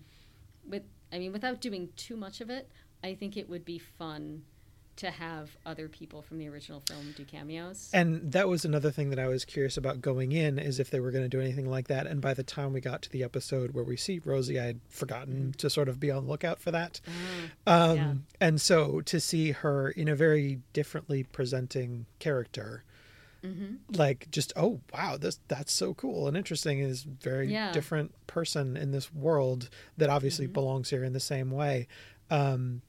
I think having, obviously, Tom Hanks, Geena Davis would be very distracting, but there's a bajillion other people in that movie who could be in a more, it'd be easier to slot into other parts in that world. Yes, I think you could even get away with Lori Petty. Absolutely. Yeah. I do. Partly because Lori Petty today looks quite different than Lori Petty then. And she's done some really interesting work and done some really interesting character work. If you've seen her on Orange is the New Black, for instance. Yeah, absolutely. Was it Station 11, I think? I did not watch that. There are a couple of shows called Station something, and I mix them up, but I believe the one she's on is Station 11. I saw part of that. I have not seen all the episodes of that yet, because I'm rotating my streaming services, and it's on one I don't currently have. Yeah, it's so it's I'll get Station back to 11 it someday. Yeah. It is. Okay, good. so I think she looks different enough in life. Yeah, absolutely. From Kit, and in some ways always did. Yeah. That she, like, Kit is quite tame for a presentation of Lori Petty. So I think, I mean that with love. I love Lori Petty. I think she's amazing. Let's talk about Tank Girl. Right? I think you could find a way to bring Lori Petty in, and I also know that she's open to it. She's made it publicly known. Yeah, that'd be great. That she thinks the whole idea of the show is great, and that if they would like her, she would love to be involved. So I think maybe. I just really want them to bring in Megan Cavanagh. Sure. Let's talk about Marla Hooch for a minute. Absolutely. Marla Hooch, one of the greatest characters in A League of Their Own. Absolutely.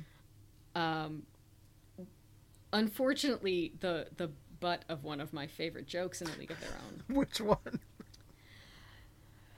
So after they've gone to see Marla play, and Dottie and Kit have convinced the recruiter that it doesn't matter that he doesn't find Marla pretty enough, she must come with them. And Marla is sort of saying goodbye to her dad, and they're waiting for her on the train, and she just stands there not moving, because that's what Marla does sometimes. She's very deer in the headlights. And John Lovitz says to her, "See, how it works is the train moves, not the station." Yeah, that's a good joke. I've been laughing at that for 30 years. And Lovitz is so good at tossing off funny. ridiculous things like that. He's so deadpan about it. It's so great. I love it so much. It's very funny. That is one of my favorite lines in the entire movie. He is one of our most distinctive comedic actors, of just like he really is. Being able to say things and completely believe them. You know, just I mean, The Wedding Singer, you know, all his SNL, News that one radio, episode of Friends where he eats all the mocklet. Okay. There's an episode of Friends where Monica is, I don't think I have my episodes mixed up. I think this is all the same episode. So Monica is tasked with, she's given a substance called mocklet. Okay. Which is meant to be fake chocolate. Oh, mock chocolate. You know. I see. All right. Yes. Mocklet. So it's called, the brand is mocklet, and she's supposed to like bake a bunch of stuff with it. And this guy comes over. I think it's the mocklet episode. I could be wrong. But this guy, this like restaurant critic guy, comes over to test food she's made. To the apartment? Yes. Okay. And whether he gets it from her or from Chandler and Joey or from somewhere completely different. Anyway, he's had a bunch of weed. And he's high as a kite. Sure, why not? And he just keeps eating everything. And he's hilarious. Like, it's I now think maybe it's not the mocklet episode, but it's it's right. Ridiculous. And it's I'm going to see if I can just find him on IMDb for a second. So well, for me it's hard not to think of Lovitz without the word jealous slipping into your head, because that's Lovitz in a nutshell. It's just that attitude. But yeah, I am scrolling back through his extensive filmography, trying to find the 90s. The man's gotten some work in his time. What can we say? He absolutely has. I also don't know what season he was in. Here we go. Oh, he did 2. Oh. Okay, but the one I'm remembering is called The One with the Stoned Guy. There you go. It's 1995, so just about 2 years after A League of Their Own. Okay, I'm wrong. I don't think it's the mocklet episode. Pardon me. However, it's Monica cooks a gourmet meal for a restaurateur who's looking for a new chef. However, he arrives at the apartment stoned. Solid. Yes. Very professional. And, this episode is worth watching because it is redonkulous. He is extremely stoned, and just it's a very, very, very funny performance. But great at committing to the bit, John Lovitz. Yes. I find him very funny in A League of Their Own. Every time I see him, it's the first thing I think of. Oh, yeah. And I do know also, I know that his part in the script was actually quite a lot bigger than what ended up on screen. Oh, really? Because to me, it actually feels expanded.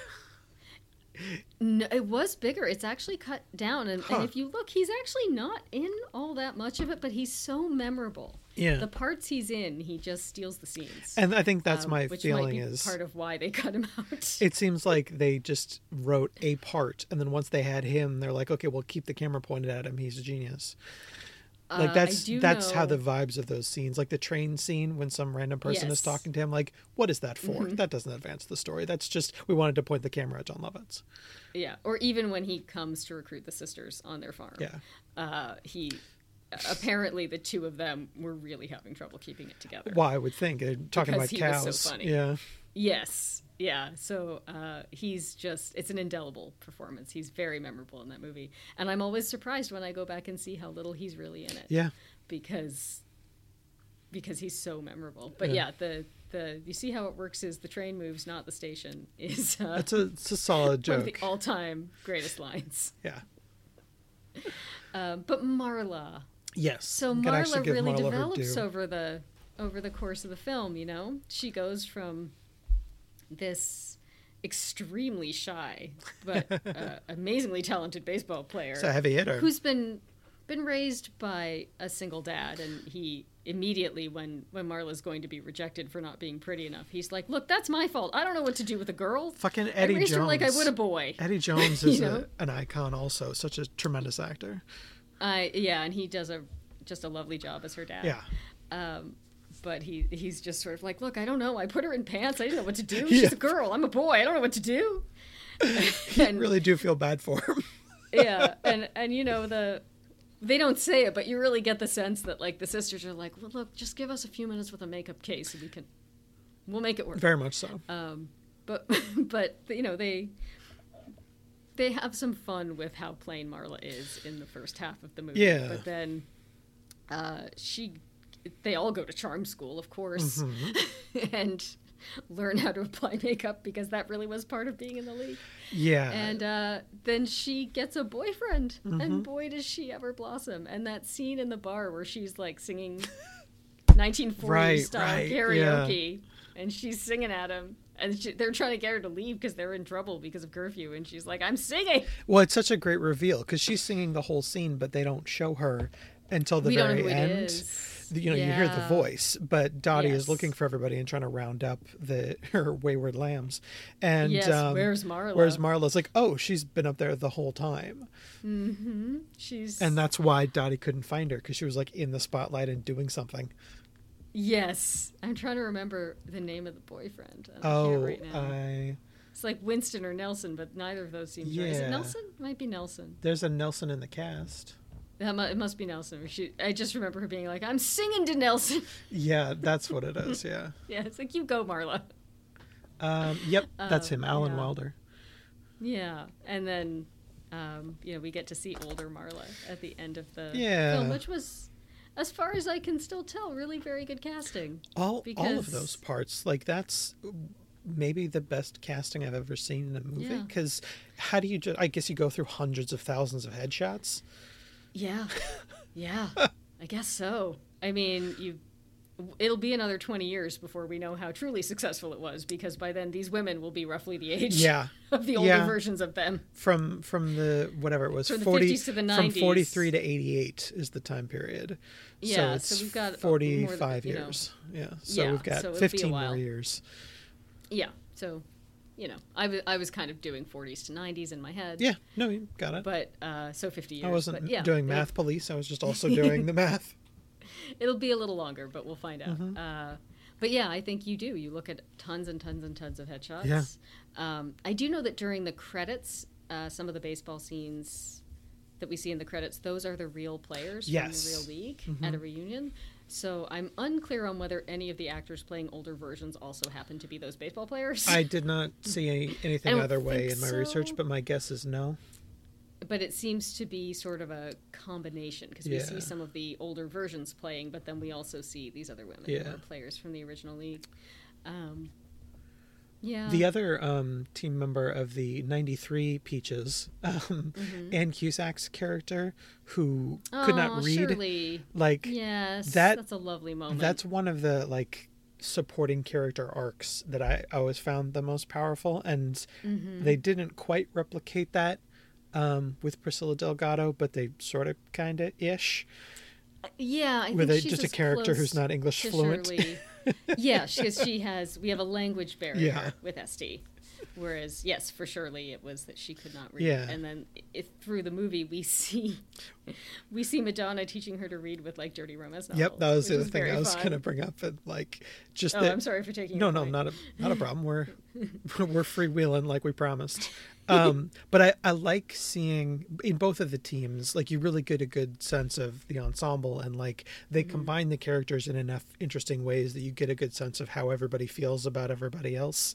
Yes. Yeah. And I think those little arcs add so much to even just, to our movie. Like they could have spent that time just on your top 3 leads, but they chose to really flesh out the ensemble. And so you remember everybody, and in a cast that is not as diverse in color, it's really helpful to have people, like this one's a mom and this one's learning to read and this one's doing this and this one's doing that. All of these team members have a particular role. And the other thing I think is fun about the movie is they're credited with their positions as well. Yes, they are. Which is so cool. Which I don't think they are in the show. No, not in the credits. At least not yet. But we do get a good sense of like what everybody is on the field. Yeah. Although I will say I have one note about the show. I have literally one thing I didn't like. That's a serious thing that I actively disliked, and it's the CGI balls. They are not playing baseball in the same way. They're doing speed ramping. They are doing stuff with computers. I mean, I'm just being generic for my amusement. But it was so distracting.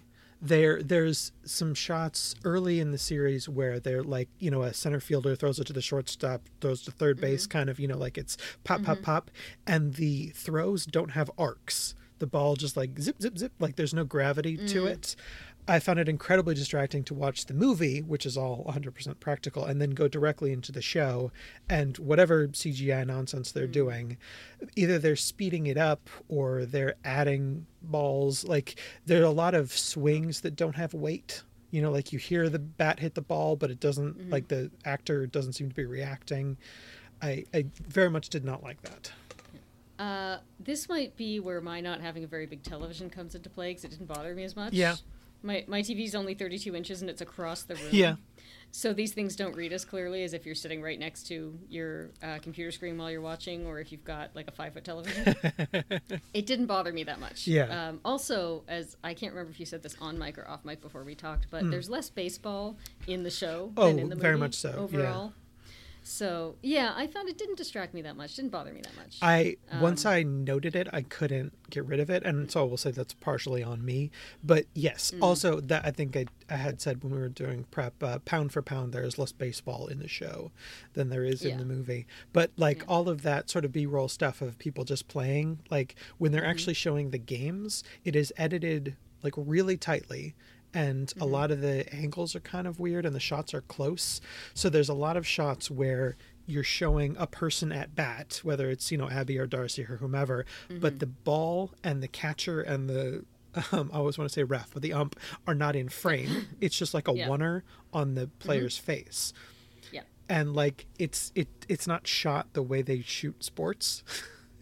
I think some of that is also a function of the speed with which you have to film a TV show. I think that's probably it too, is we got to get through, X pages a day, not a quarter of a page a day like they do with movies sometimes. I don't know how long they had to film all of the movie A League of Their Own as opposed to how long they had to film all of the show A League of Their Own. Yeah. But if I were a betting woman, I would guess they probably had about 4 months each. Yeah. I guess it is comparable for 4 times the amount of content. Yes, I would imagine the shoot length was not that different necessarily, and so that if you're going to make a compromise, I'd rather it be there than on the acting. Oh, absolutely, and I totally get why. Safety is a hazard. They're shooting some of that, I think, during COVID. Like, you just have to work with all of these things, and you don't want to necessarily beam somebody with a baseball. COVID.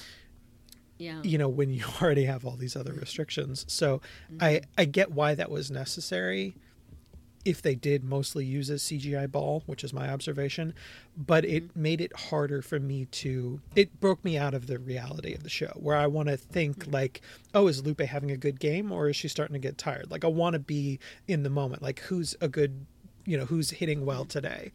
Like, oh, I can't tell because this thing is distracting me. It's interesting to me that you're watching The Ball for that, because I'm watching Lupe. Yeah. But like I'm watching the actor's it's the whole thing. I don't care what The Ball is doing. Yeah. Yeah, I guess it just didn't Well, but me. there's a reality index to it, right? Like if you're saying somebody is good at something, but then you're not portraying them as being good at it, the reactions, like there's an objective reality within the camera. I guess I just didn't notice it to the extent you did. Honestly, that's fine. That's a subjective it just thing. Didn't bother me at all. Yeah. It was like, that's not what I'm not really watching The Ball that much. Partly because we're not seeing it shot the way sports are shot. Yeah.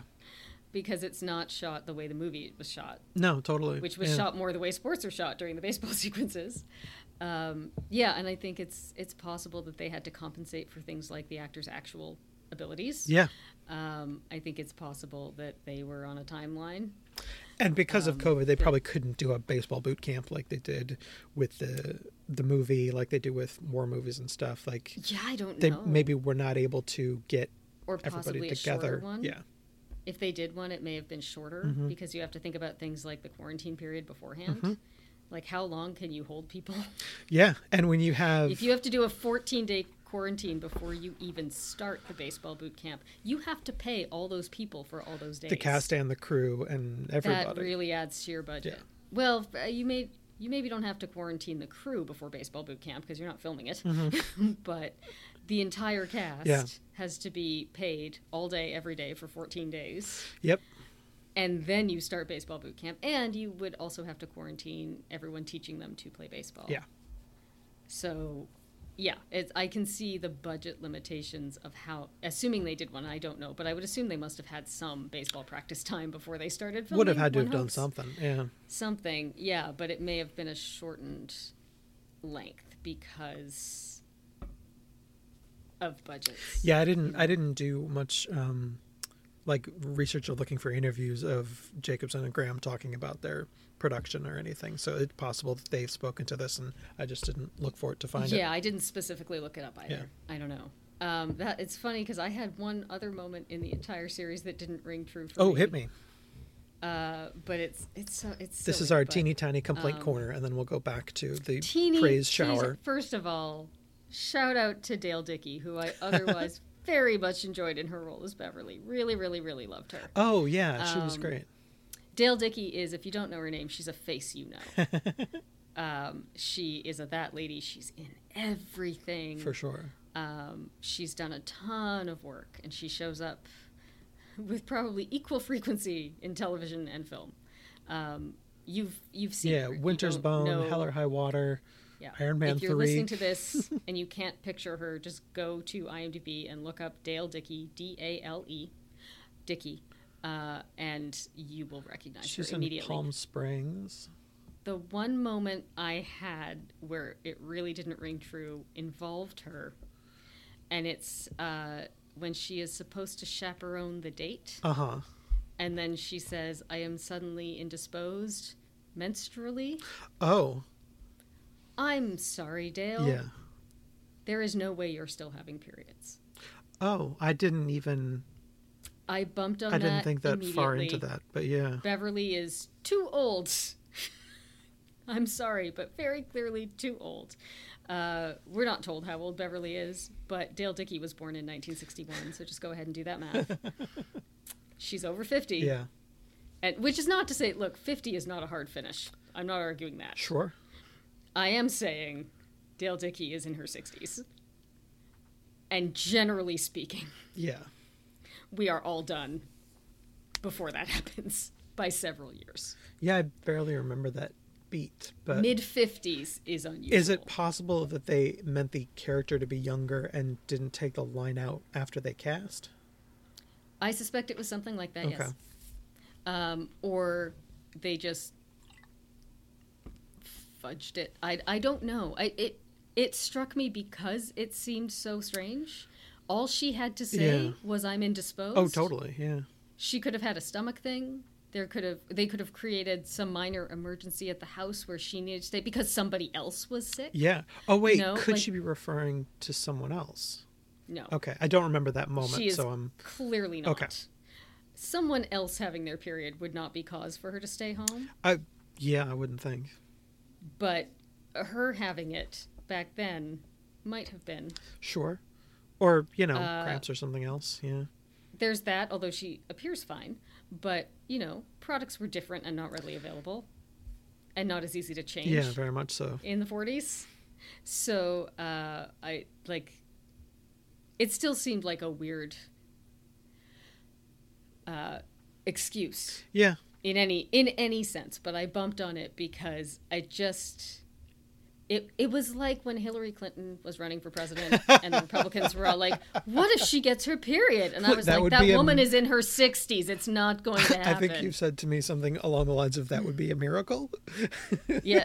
I mean, well, not a miracle. Or whatever, because, listen, we're happy when it's over. Yeah. But listen, it would be an unlikely act of God. It is. Yeah. Maybe that's what you said was act of God. It might turn me away from atheism. Bring you back to the fold.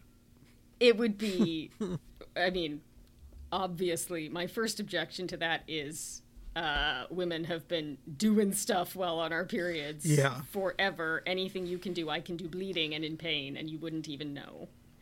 I think that was Ginger Rogers' quote. Pretty much. And backwards and in heels. So, it was, and my other objection to that is, do you understand biology? Well, the short answer to that, if you're talking about a Republican politician, is no. Well, clearly they do not. The answer is no. But, yeah, and I did not mean for this to become such a big topic, but Whatever. It really struck me both times I watched that episode, because I've watched the whole series twice through. Yeah. And will again. Both times, I really bumped on it, because I was just like, you could, I don't think that Beverly is coming up with a reason not to go on the date, because that would maybe be an explanation. Just an excuse, yeah. Yeah, where she's just going to let them go out by themselves. But that doesn't ring true to me. Like, the only thing she does that's uncharacteristic is at the very end when she gives Jess back her the money that her fines. Yeah. And that doesn't ring as a callback to this. No. If she had done it with a bit of a wink and a nod, yes, then I would accept it. But she does it absolutely straight. Yeah, there's no air quotes. Nothing. And it just struck me as like, you guys know how old Dale Dickey is, right? Yeah, I don't know. You understand that that's probably not possible, right? I mean, She's like 60.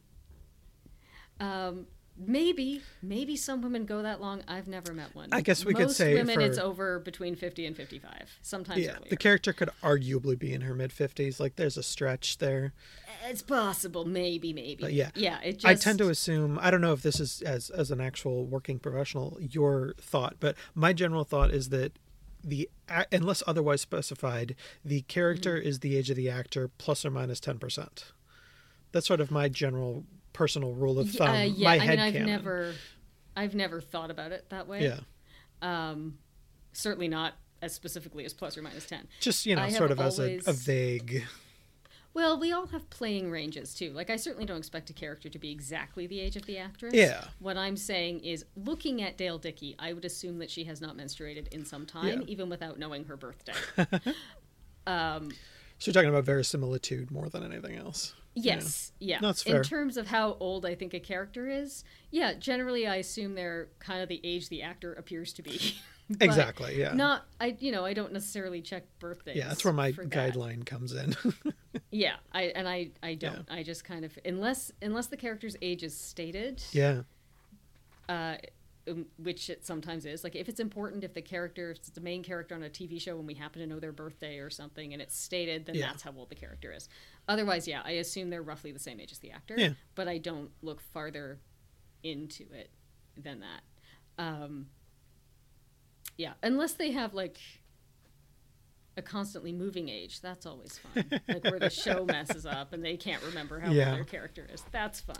But no, I usually assume, like...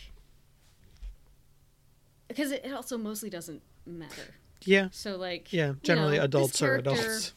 I would assume is somewhere in her 30s or somewhere in her 40s. Like, I look at this actor, whether or not I know them, and I'm like, well, that person's probably somewhere between 30 and 40, so I guess that's what we're dealing with. Well, and that was the thing that I thought was interesting about the Peaches in the show, is, like, there's actually a pretty big age range in the actors at least, and again using our same framework, you've got Delgado, who I think is like 20, and then some of the other actors go up to like late 30s.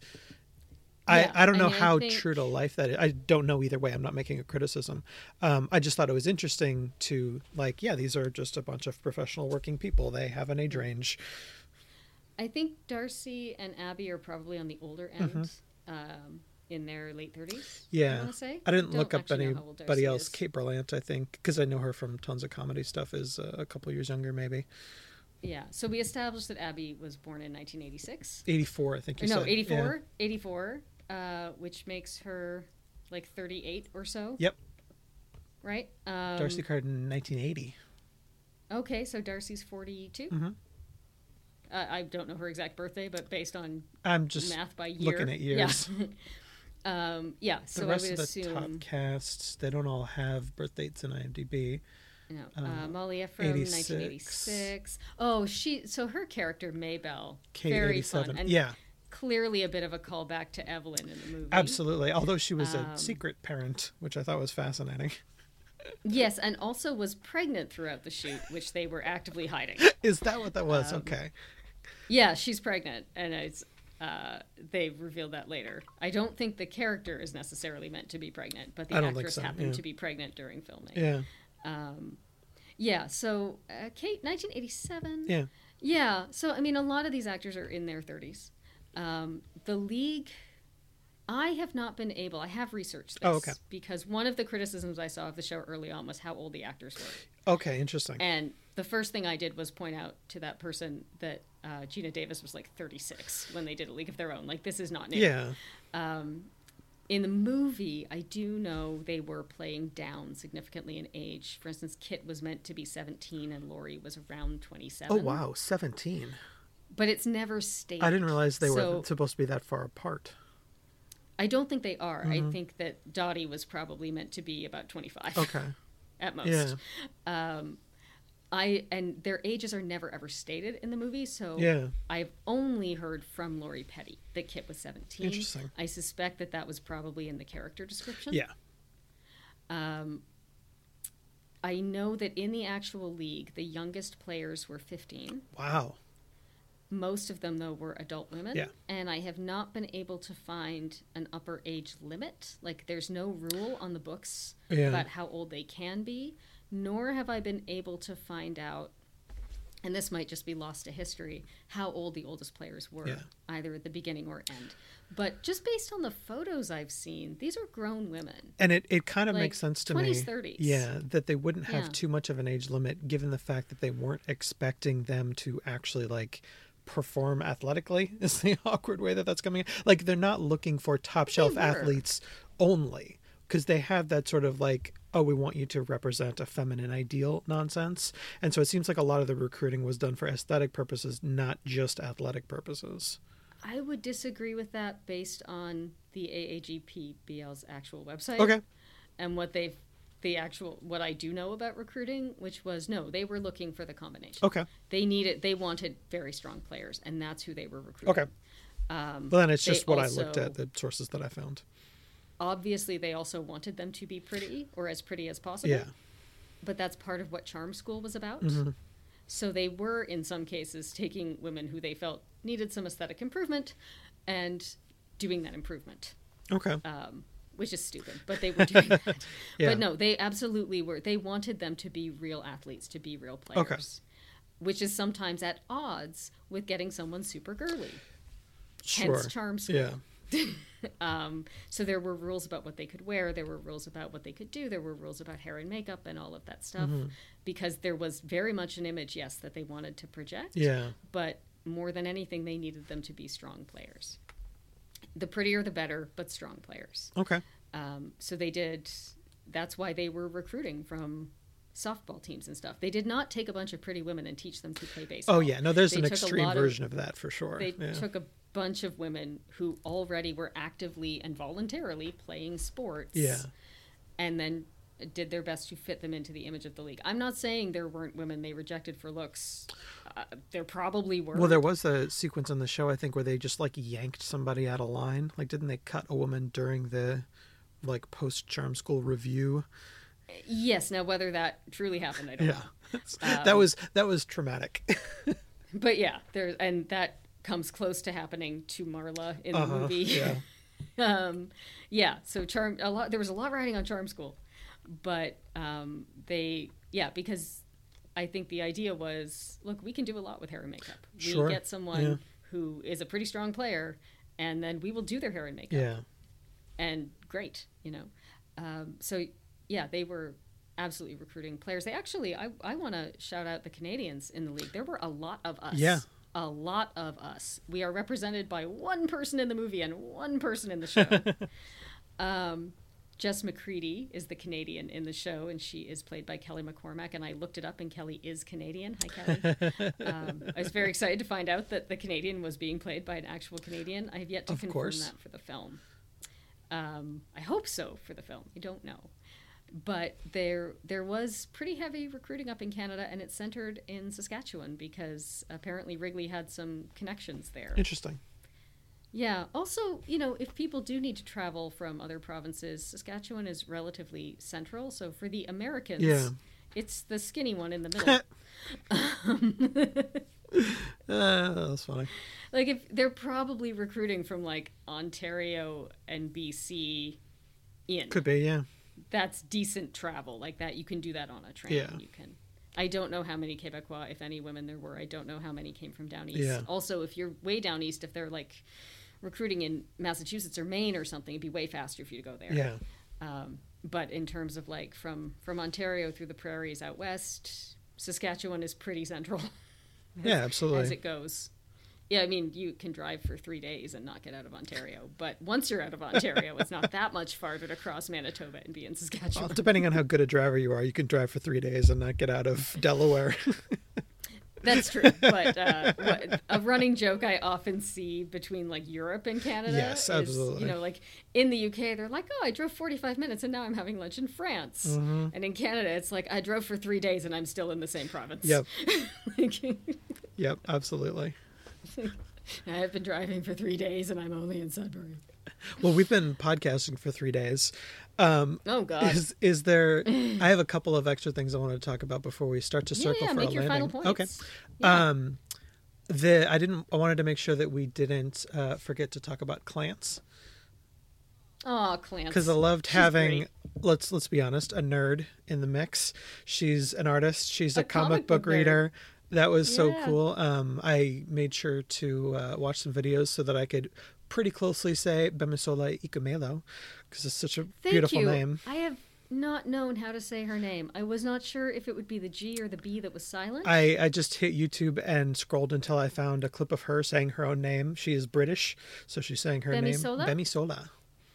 Bemisola. Mm-hmm. Ikumelo. That's lovely. It's great. Ikumelo. Yeah, Ikumelo was fairly intuitive. Yeah.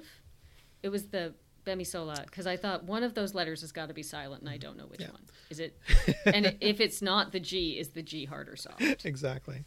Bemisola. But I loved Clance and Max's friendship, and like that was very much one of the big like heart of the show relationships, and their sisterhood, and the way that gets challenged by Max sort of discovering things about herself and changing the way she feels about things. And it's hard when you have very close relationships and feeling like you need to hide things. And the moment when Max is talking about, well, the couple of scenes where Max is talking about Bert and Clance's reaction to that person and their presentation, and like I'm really excited to see where that might go in the future based on who Max is going to become. Yeah. I also found they were a little bit the Madonna and Rosie of this. A little bit, yeah. Situation. Yeah, but I would say in a good way. Oh, that was not an insult. I love the Madonna and Rosie in the movie, and it's just they're the kind of the twosome. Yes. That is, not quite the main twosome, but they, I mean they have a few bits of sort of comic relief. Yeah. Or like that incredibly stressful day they have where they're driving all around trying to get everything ready. Gotta get those crabs. Yes. And then they get there and it's not crab. Yep. And it's, you know, shrimp or whatever. And by the end of it all, like her Clance's hair is all messed up and she doesn't have the dress she wanted. Yeah. You know, but that whole sequence of them like running errands together is wonderful. Yeah. I would say, generally speaking, running errands is an underrated friend activity or even date activity. Just for this is my PSA for the episode. Yes, I found out that there are places where this is common and there are places where it's not. Interesting. I would say, in my experience in Canada, it's been relatively common. Like, I've definitely had days where, like, if the only time that my friend and I can get together is when one or both of us need to run a bunch of errands, like, come along with me on my errands is a thing that I have both done and asked someone else if they wanted to do. Yeah. And it's kind of fun. It's like, all right, so we're going to go to Home Depot and we're going to go to IKEA and we're going to drop this off at the dry cleaners. But all the time, we're going to hang out and chat. And like the scenery is always changing. So you always have new stuff to talk about. You encounter people. So you have things to react to. But you're not just sitting at a restaurant. So you don't have to worry about like who's paying for whatever. You stop for coffee or you pick up lunch. Exactly. And it's... I don't know if it would be a good first or second date activity. Absolutely. Like, to me, it feels like, you know, someone you've been dating for a while. Yeah. Yes. A new relationship, weird. Yes. But in a friend relationship, completely normal and practical. And I do not understand the people who are thrown by it. Yeah. Errands and also grocery shopping can be a fun, again, if you're a couple months into a relationship. Yeah. I guess that's my PSA. I would fold that into errands. Yeah. But yeah, more people should do that. Yeah. Especially if you're having trouble finding time to socialize. Consider involving your friends in your errands. Absolutely. So you can be Max and Clance. Yes. Well, you can do both people's errands at the same time. Exactly. You know, it doesn't have to be one person's set of errands. Like, there's got to be a way to work this out. Or this week we do your errands and next week we do my errands. You know, there's a way to make this happen. But yeah, just in general, like all of Max's relationships are very deep and very fraught, but all just like tremendously compelling. And like, I don't know that I've ever identified with someone more uncomfortably than when she tries out finally for her company team and absolutely eats it. And that feeling of like, I am confident that I'm good at this, but I now am forced to acknowledge that I'm untested. Yes. And like, that in this particular situation, I have biffed it. And but not just that, but like, did I have a bad day or am I actually performing up to my potential? Is this, am I doing the best I can do? Right. And I thought I was good at this and perhaps is it possible that incorrect. I have built my life upon, you know, the shifting sands? Like that definitely hurt my feelings a little bit. I mean, not in like the show that's attacking me, but except for the way we talk on Twitter of like, I feel attacked. Yes. Yeah. I promise the show is not personally attacking you. As far as you know. But yeah, like Adam's performance is just so strong. And I happen to not know her from anything except this role. And I think that's always more immersive for me personally to like, you know, when you have a lead or a split lead like this, where you just, this is the one thing you know them from. So you are, I am with them more than I might be for, say, Abby, who I've seen in a bunch of other stuff. Yeah, I was not aware of her before either, and I'm just grabbing her IMDb right now. And can confirm I don't think I've seen any of her other work. Yeah. Her oldest credit is 2013. Yeah, she's done some stuff. She's done a little stuff, yeah. Yeah, I'm looking again and I haven't seen any of this. Would appear to be her first big thing. Like, it looks like she's done some movies that I just haven't heard of, and that's not a judgment on the movies. That's just me being unaware of them. Yeah. It's possible that these were movies that were, you know, played festivals or that only showed in the States. Sure. I mean, there's a million reasons why I wouldn't direct to DVD. With them. Possibly. Well, at least one of them says TV movie right beside it. Sometimes that's actually secretly a pilot. Yeah, that happens a lot. They put that in, so I don't know. But yeah, it's pretty much stuff I haven't seen, which again, not a judgment on the content, a judgment on my viewing habits. Yeah. So I was unfamiliar with her, but that, it allowed me to immediately accept her as Max and not have any other ideas going in. But I really appreciated the depth of her characterization, where she is so confident about some things and so unconfident about other things, and how like some of those aspects of her personal identity sort of cross, where she becomes more confident or less. And it just is one of the best pieces of writing for a so far 8 episode arc that I think I've seen. And I'm glad the show took us in this direction. They just, I don't think you could tell a story like this before, 5 years ago. Like, it just, the idea that, this is a major thing. This is an Amazon Prime show. Yeah. It's arguably like it's not NBC, but NBC isn't NBC anymore. Like, the networks don't have a stranglehold on popularity or quality that they supposedly once did. Like, this is a big thing, and I think it's a big deal to branch out and tell different people's stories, because folks like this were always around. Yeah, I don't know if this would work on network. Yeah. Maybe. I'm not terribly familiar with NBC's lineup these days. They have done... I don't know. I picked that over CBS or ABC. It just was the first thing that came to mind because we were talking about the news earlier. It would for sure not run on CBS. That is the old white people network. It might run on NBC. NBC gave us This Is Us. Very true. So maybe. But I think... I don't know. I don't love the idea of this show with commercial breaks. Well, yeah. It definitely isn't built for it, which was one of the fascinating things about streaming something like all at once, is when you don't have the cadence of, Yeah, we don't have to do that anymore. We don't have to build it around commercials. Stupid act structure. Which is nice. Yeah. Because... I definitely think there's still something to be said for act structure. Oh, no. I meant that commercials create an act structure, not the 3-act structure, but the 5-act commercial break structure. Yes. Well, even that, you can do 5-act structure without commercials. Yes. But in fact, that's the original way that plays were written. Hello, Shakespeare. Is he listening? If not the original, but it was very common. 5-act structure way predates television. But what I mean is, this feels like an 8-hour movie, or like a series of 8 little chapterized movies. Yeah. Yes, and so if it has breaks anywhere, it's between those episodes. It's about once an hour, and so I don't think it would have the same. I don't think watching it would feel the same on network. Agree. And I don't. It's not built for network, and I think it would have to be built differently for network. And I think it would not be able to do some of the stuff it's doing on network. I don't think we would have the range of queer representation that we have on network. I can't imagine, I don't think unfortunately. Network is quite ready for that, it would seem. So, for all that Amazon is an evil empire, sometimes it gives us good content, and this is one of those times. What's nice when you have all the money, because then you don't have to worry about taking risks, and that's in quotes, taking risks, which I think a lot of people would see a show like this, or half of a show like this, as being very risky, again in quotes. Yes, because the people who make those decisions do not live in the real world. Yeah, where people like this live. The response to this show has been incredible.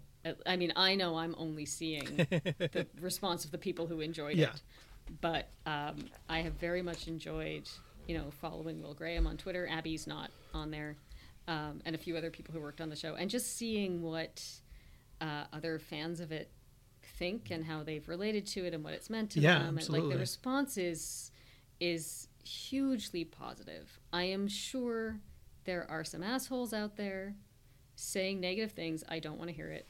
I don't want my attention drawn to it. I don't want to know about it. I think it did get review bombed a little bit, but I can't find confirmation of that. So take it with a grain of salt. It did, and then it got reverse review bombed by fans. On IMDb, it's currently got a 7.4, which is real high for IMDb. Yeah, and it's on Rotten Tomatoes. I think the critics gave it. I've got a 94% average rating of 7.7. And the fan is like, oh, okay. The last time I looked, the fan thing was like 83. Metacritic is 70 out of 100, which again, these are all really high because nothing gets like the Metacritic and some of these other ones. Like it doesn't take much to bring your average down. So I feel like 70 is an A. But they had the snapshot I saw had 83 on Rotten Tomatoes, and what had it says 83 critics. Yeah. Oh, okay. There have been some negative reviews, and then the fans stepped up and did. Like, people who'd actually seen the show went and did positive reviews. Yeah. Because Yeah, we don't need another Ghostbusters situation. Well, I will say another quick PSA that I wasn't planning on. If you see a show that's got a lot of 1-star reviews that hasn't been released yet, a movie or a show that hasn't come out yet and has a ton of 1-star reviews, that's what review bombing looks like. People go and post negative shit just based on the idea of it. Ask yourself how these people are reviewing a show they haven't seen. and behave accordingly. Yeah, exactly. I guess. Yeah, and I would have, I mean, no matter what came out about this show, I would have given it a chance. Oh, of course, yeah.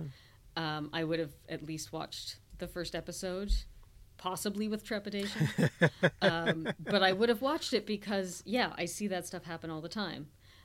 Particularly for anything that centers women, particularly for anything that centers BIPOC people, anything that centers queer people, like the white boys get in there and try to ruin it before we've even gotten to see it. And I know that, so I put absolutely no stock in that, and I would always have given this a shot. Yeah. I felt pretty good about it going in, and I was, if anything, it was better than I expected. Yeah. I expected it to be good, and I was overwhelmed by how good it was. I sat on it for a while because I knew we were going to do this, and I didn't want to get into it until closer to recording time. Right. But with no reason. I had no other reason to do it other than my recording schedule. Yeah, I mean, I was never going to not watch Yeah. it. I was always going to at least give it a chance. And I'm not surprised that it's good. I feel weird saying that I'm surprised that it is as good as it is, but I guess I didn't. Yeah. I didn't go in knowing how much representation there would be, and Well, so I yeah. guess that was the pleasant surprise. And I mean, I didn't know how gay the show was. I didn't know how black the show was. Yeah. And all of that was like, oh, they did all of it. Mm-hmm. Oh, this is really good. Yeah. Like, it would have been good anyway, but this is better. Like, they took everything that was great about the movie, transposed that into a show, and then put in all the good stuff the movie couldn't do, and, I don't know, stirred it up and microwaved it or whatever, and put it on Amazon, and it's perfect. Yeah, that's, I think, a very good, concise sort of description of, like, they took the good stuff, they added everything that was missing, and here we go. Yeah.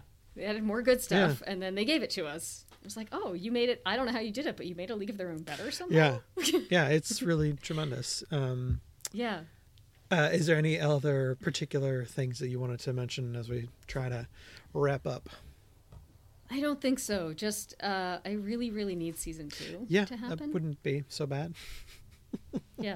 I need to see what happens to Max and Esther. Yeah. I would like to actually get to watch Max really play some baseball. Yeah. We haven't had that yet. I want to see what goes on with the Peaches next. I want to see if Carson and Greta further develop their relationship.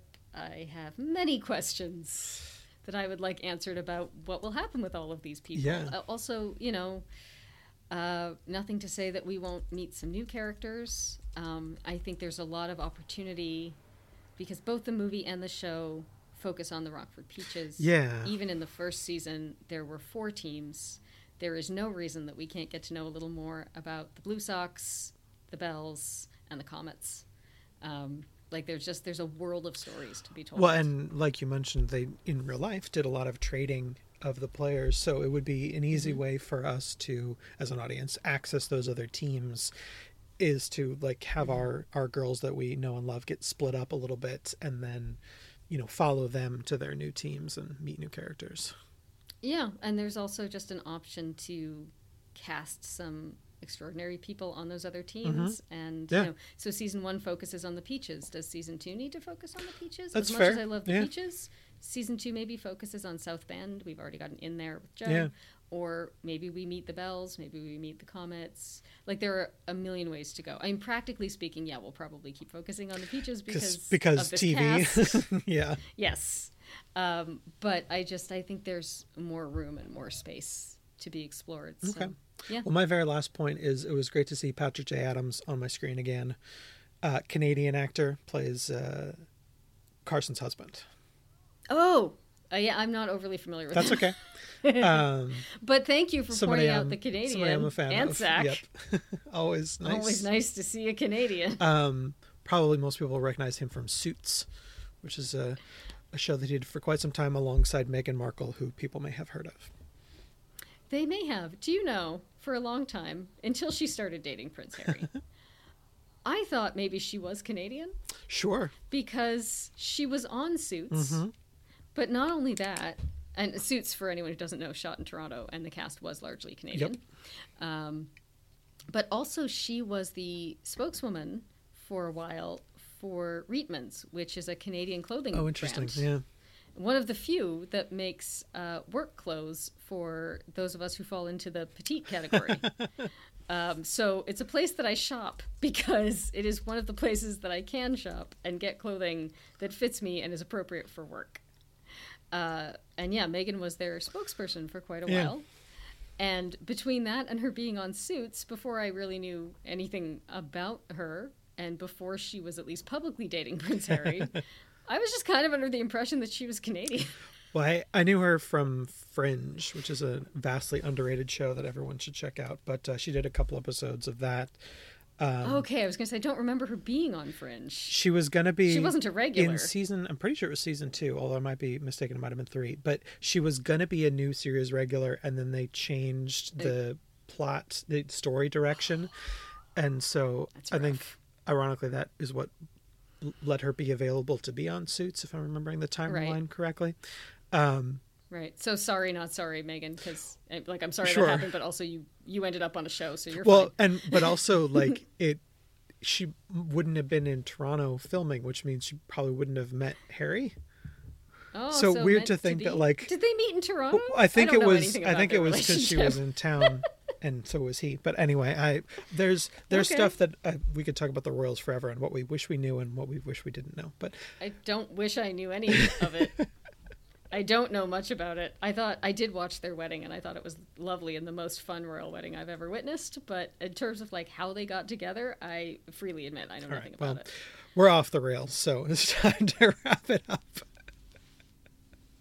Last thoughts on A League of Their Own. Go. You should watch it, and then you should campaign for season 2. And also you should watch the movie. It's a great movie. It's good stuff. It's very good stuff. Yeah, I don't really have anything. Like I said, it's in my lifetime top 5 films that if you said we're dropping you on a desert island with your laptop, only take 5 films. You can only have here's a DVD player and some DVDs and a screen. You can take 5 movies. This would be in that 5. Well, stay tuned. Maybe we'll hear the other 4 on a future episode. Maybe.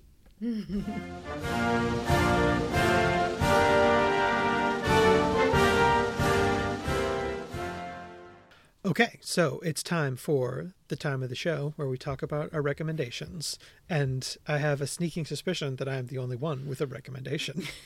Could that be due to a conversation we had off mic? I will never tell. Yeah, as I was saying to Chris, I really haven't watched anything new lately. I just haven't had the opportunity.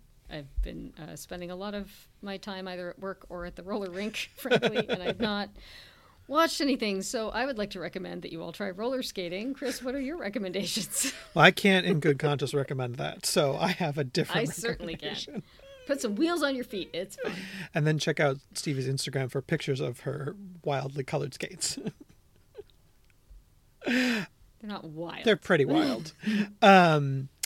The only thing I watched that I feel very enthusiastic about recommending, not that I watched a bunch of crap, but anyway, the Weird Al movie just came out. How dare you? What are we going to do? Record again? Weird, no. The Al Yankovic story.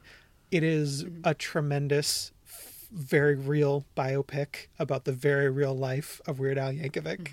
It is not at all fictionalized. It is full of tremendous performances by a lot of people that if you know and like the things we know and like, you'll recognize the Paul F. Tompkins cameo, the Conan O'Brien cameo, the lots of other people playing historical figures from the era of Weird Al's ascendancy in the 1980s. Evan Rachel Wood as Madonna. Nice. Oh my gosh, is she great. She is simultaneously a spectacular actor in any part, but she is both over the top and understated, and I don't know how she's doing it. I will have to check this out. Great. I've seen photos of her in costume, but I've not seen it. Is you can sign up for Roku in the States anyways for free. I don't know what the Canadian Roku treaty situation is. No idea. But it is available to all that I'm aware of. Daniel Radcliffe is great in the version of Weird Al that he is playing. Weird Al has multiple cameos as a particular character, not multiple characters. Is he playing his own dad? No, sadly. He's playing a record executive, but it's a pitch perfect sort of nonsense role that is great for a Weird Al cameo because he's not a, trained actor per se. Like, you just need a guy in this role. And, he isn't driving that scene, so it's good for him to play something like that, especially because this movie is just drop dead ridiculous, and I really love the shit out of it, and I can't wait till I have time to watch it again. It goes absolutely off the rails in the third act, and, I mean, it's out there, it's spoilable, so please, just go ahead and give it a shot. It's very short, it runs real fast, it's so good. How long is it when you say it's short? And it's not like 2.5 hours, the way biopics tend to go. Like 90 minutes? 100 thereabouts. Let's see. Reasonable. I should have looked this up, but I wasn't expecting to. I just assumed you sort of knew because you had commented that it was short. I was not trying to make you do extra work. How dare you? 108 minutes. So okay. I mean, it's not 82 minutes. It's a real movie. Mm-hmm. But yeah, it's great, and it's got all of the tropes of your music biopic. Julianne Nicholson is his mom. She's a tremendous actress. Toby Huss, I think, is the actor who plays his dad. But it reminded me the most of Dewey Cox, the Walk Hard movie that John C. Reilly did. Never saw it, but that is the penultimate music biopic satire, and this has satirical elements, but its full existence is not a satire. It is both a real movie and a fake movie, the way that Hot Fuzz or Galaxy Quest are. What is the ultimate music movie satire? Walk Hard. You said it was the penultimate. Oh, did I? Well, then I misspoke because I didn't mean it that way. Okay. Sorry, I'm talking penultimate fast. would mean the one before the ultimate, and I was trying to figure out. No, your confusion if you were going to tell us what the ultimate fully one was. Warranted. Okay. I thought maybe we're all supposed to know. Nope. What that probably is a holdover from when I was young and didn't realize what the word penultimate meant, and I mean, this is a classic like Lonely Reading Kid, Jackie Cation Spooky Reading Girl sort of thing where you grow up reading more books than people you've talked to, and so you pronounce things wrong. Like, I thought superfluous was superfluous. Like everybody has a couple of those when you read a lot of books when you're little. All the time. It's usually a sign of someone who reads exactly. A lot. So yes, yes, and penultimate does sometimes get misused. It just I always thought it meant super ultimate, like penultimate. It's the super best. I think a lot of people do. Yeah, I think a lot of people do. And I think that even though I'm approaching 40, the number of years that I knew that word by its incorrect definition still outweighs the number of years I've known it as its correct definition. So, yeah, here we are. You'll get there. Why don't we transition to plugs? What would you like to tell the kids about? Oh, well, the kids should not be listening. The kids to this, in Radio Land. My plugs have not really changed. You can find out everything you ever wanted to know and more, probably, at steviejackson.ca. Sorry, I just enjoy the pitching. If it hasn't died yet, I'm still on Twitter. Hooray! And still on Instagram, at StevieKJ. We're all waiting to see what happens with Twitter. If anyone's listening who is not a tweeter, you may not know that Elon Musk is our new overlord. I don't know why that was so hard to say. He's our new overlord. He owns Twitter now, and it is all going very badly. And I don't know if Twitter is going to implode. My hope is that Elon Musk will implode, sell Twitter to Dolly Parton, or possibly to Amy Schneider of Jeopardy fame, who has offered to buy it if she wins enough on Jeopardy. I don't know if she was serious, but please let Amy buy Twitter. And then it will be a nicer place for us all. Anyway, you can find me there and on Instagram at StevieKJ as per usual. You can also go to honestlycharlotte.com to watch my show. It also streams on Fearless. It's called Honestly Charlotte. Please enjoy that. Chris, what would you like to plug? I don't have anything. I'm getting tired and punchy. I'm quite sorry. yet. Yeah, we are past our heart out by like an hour and a half. That's okay. ChristopherRoyce.com, Chris M. Royce on Twitter and Instagram. The last time I posted something on Instagram was before the pandemic, so oh my whatever. God.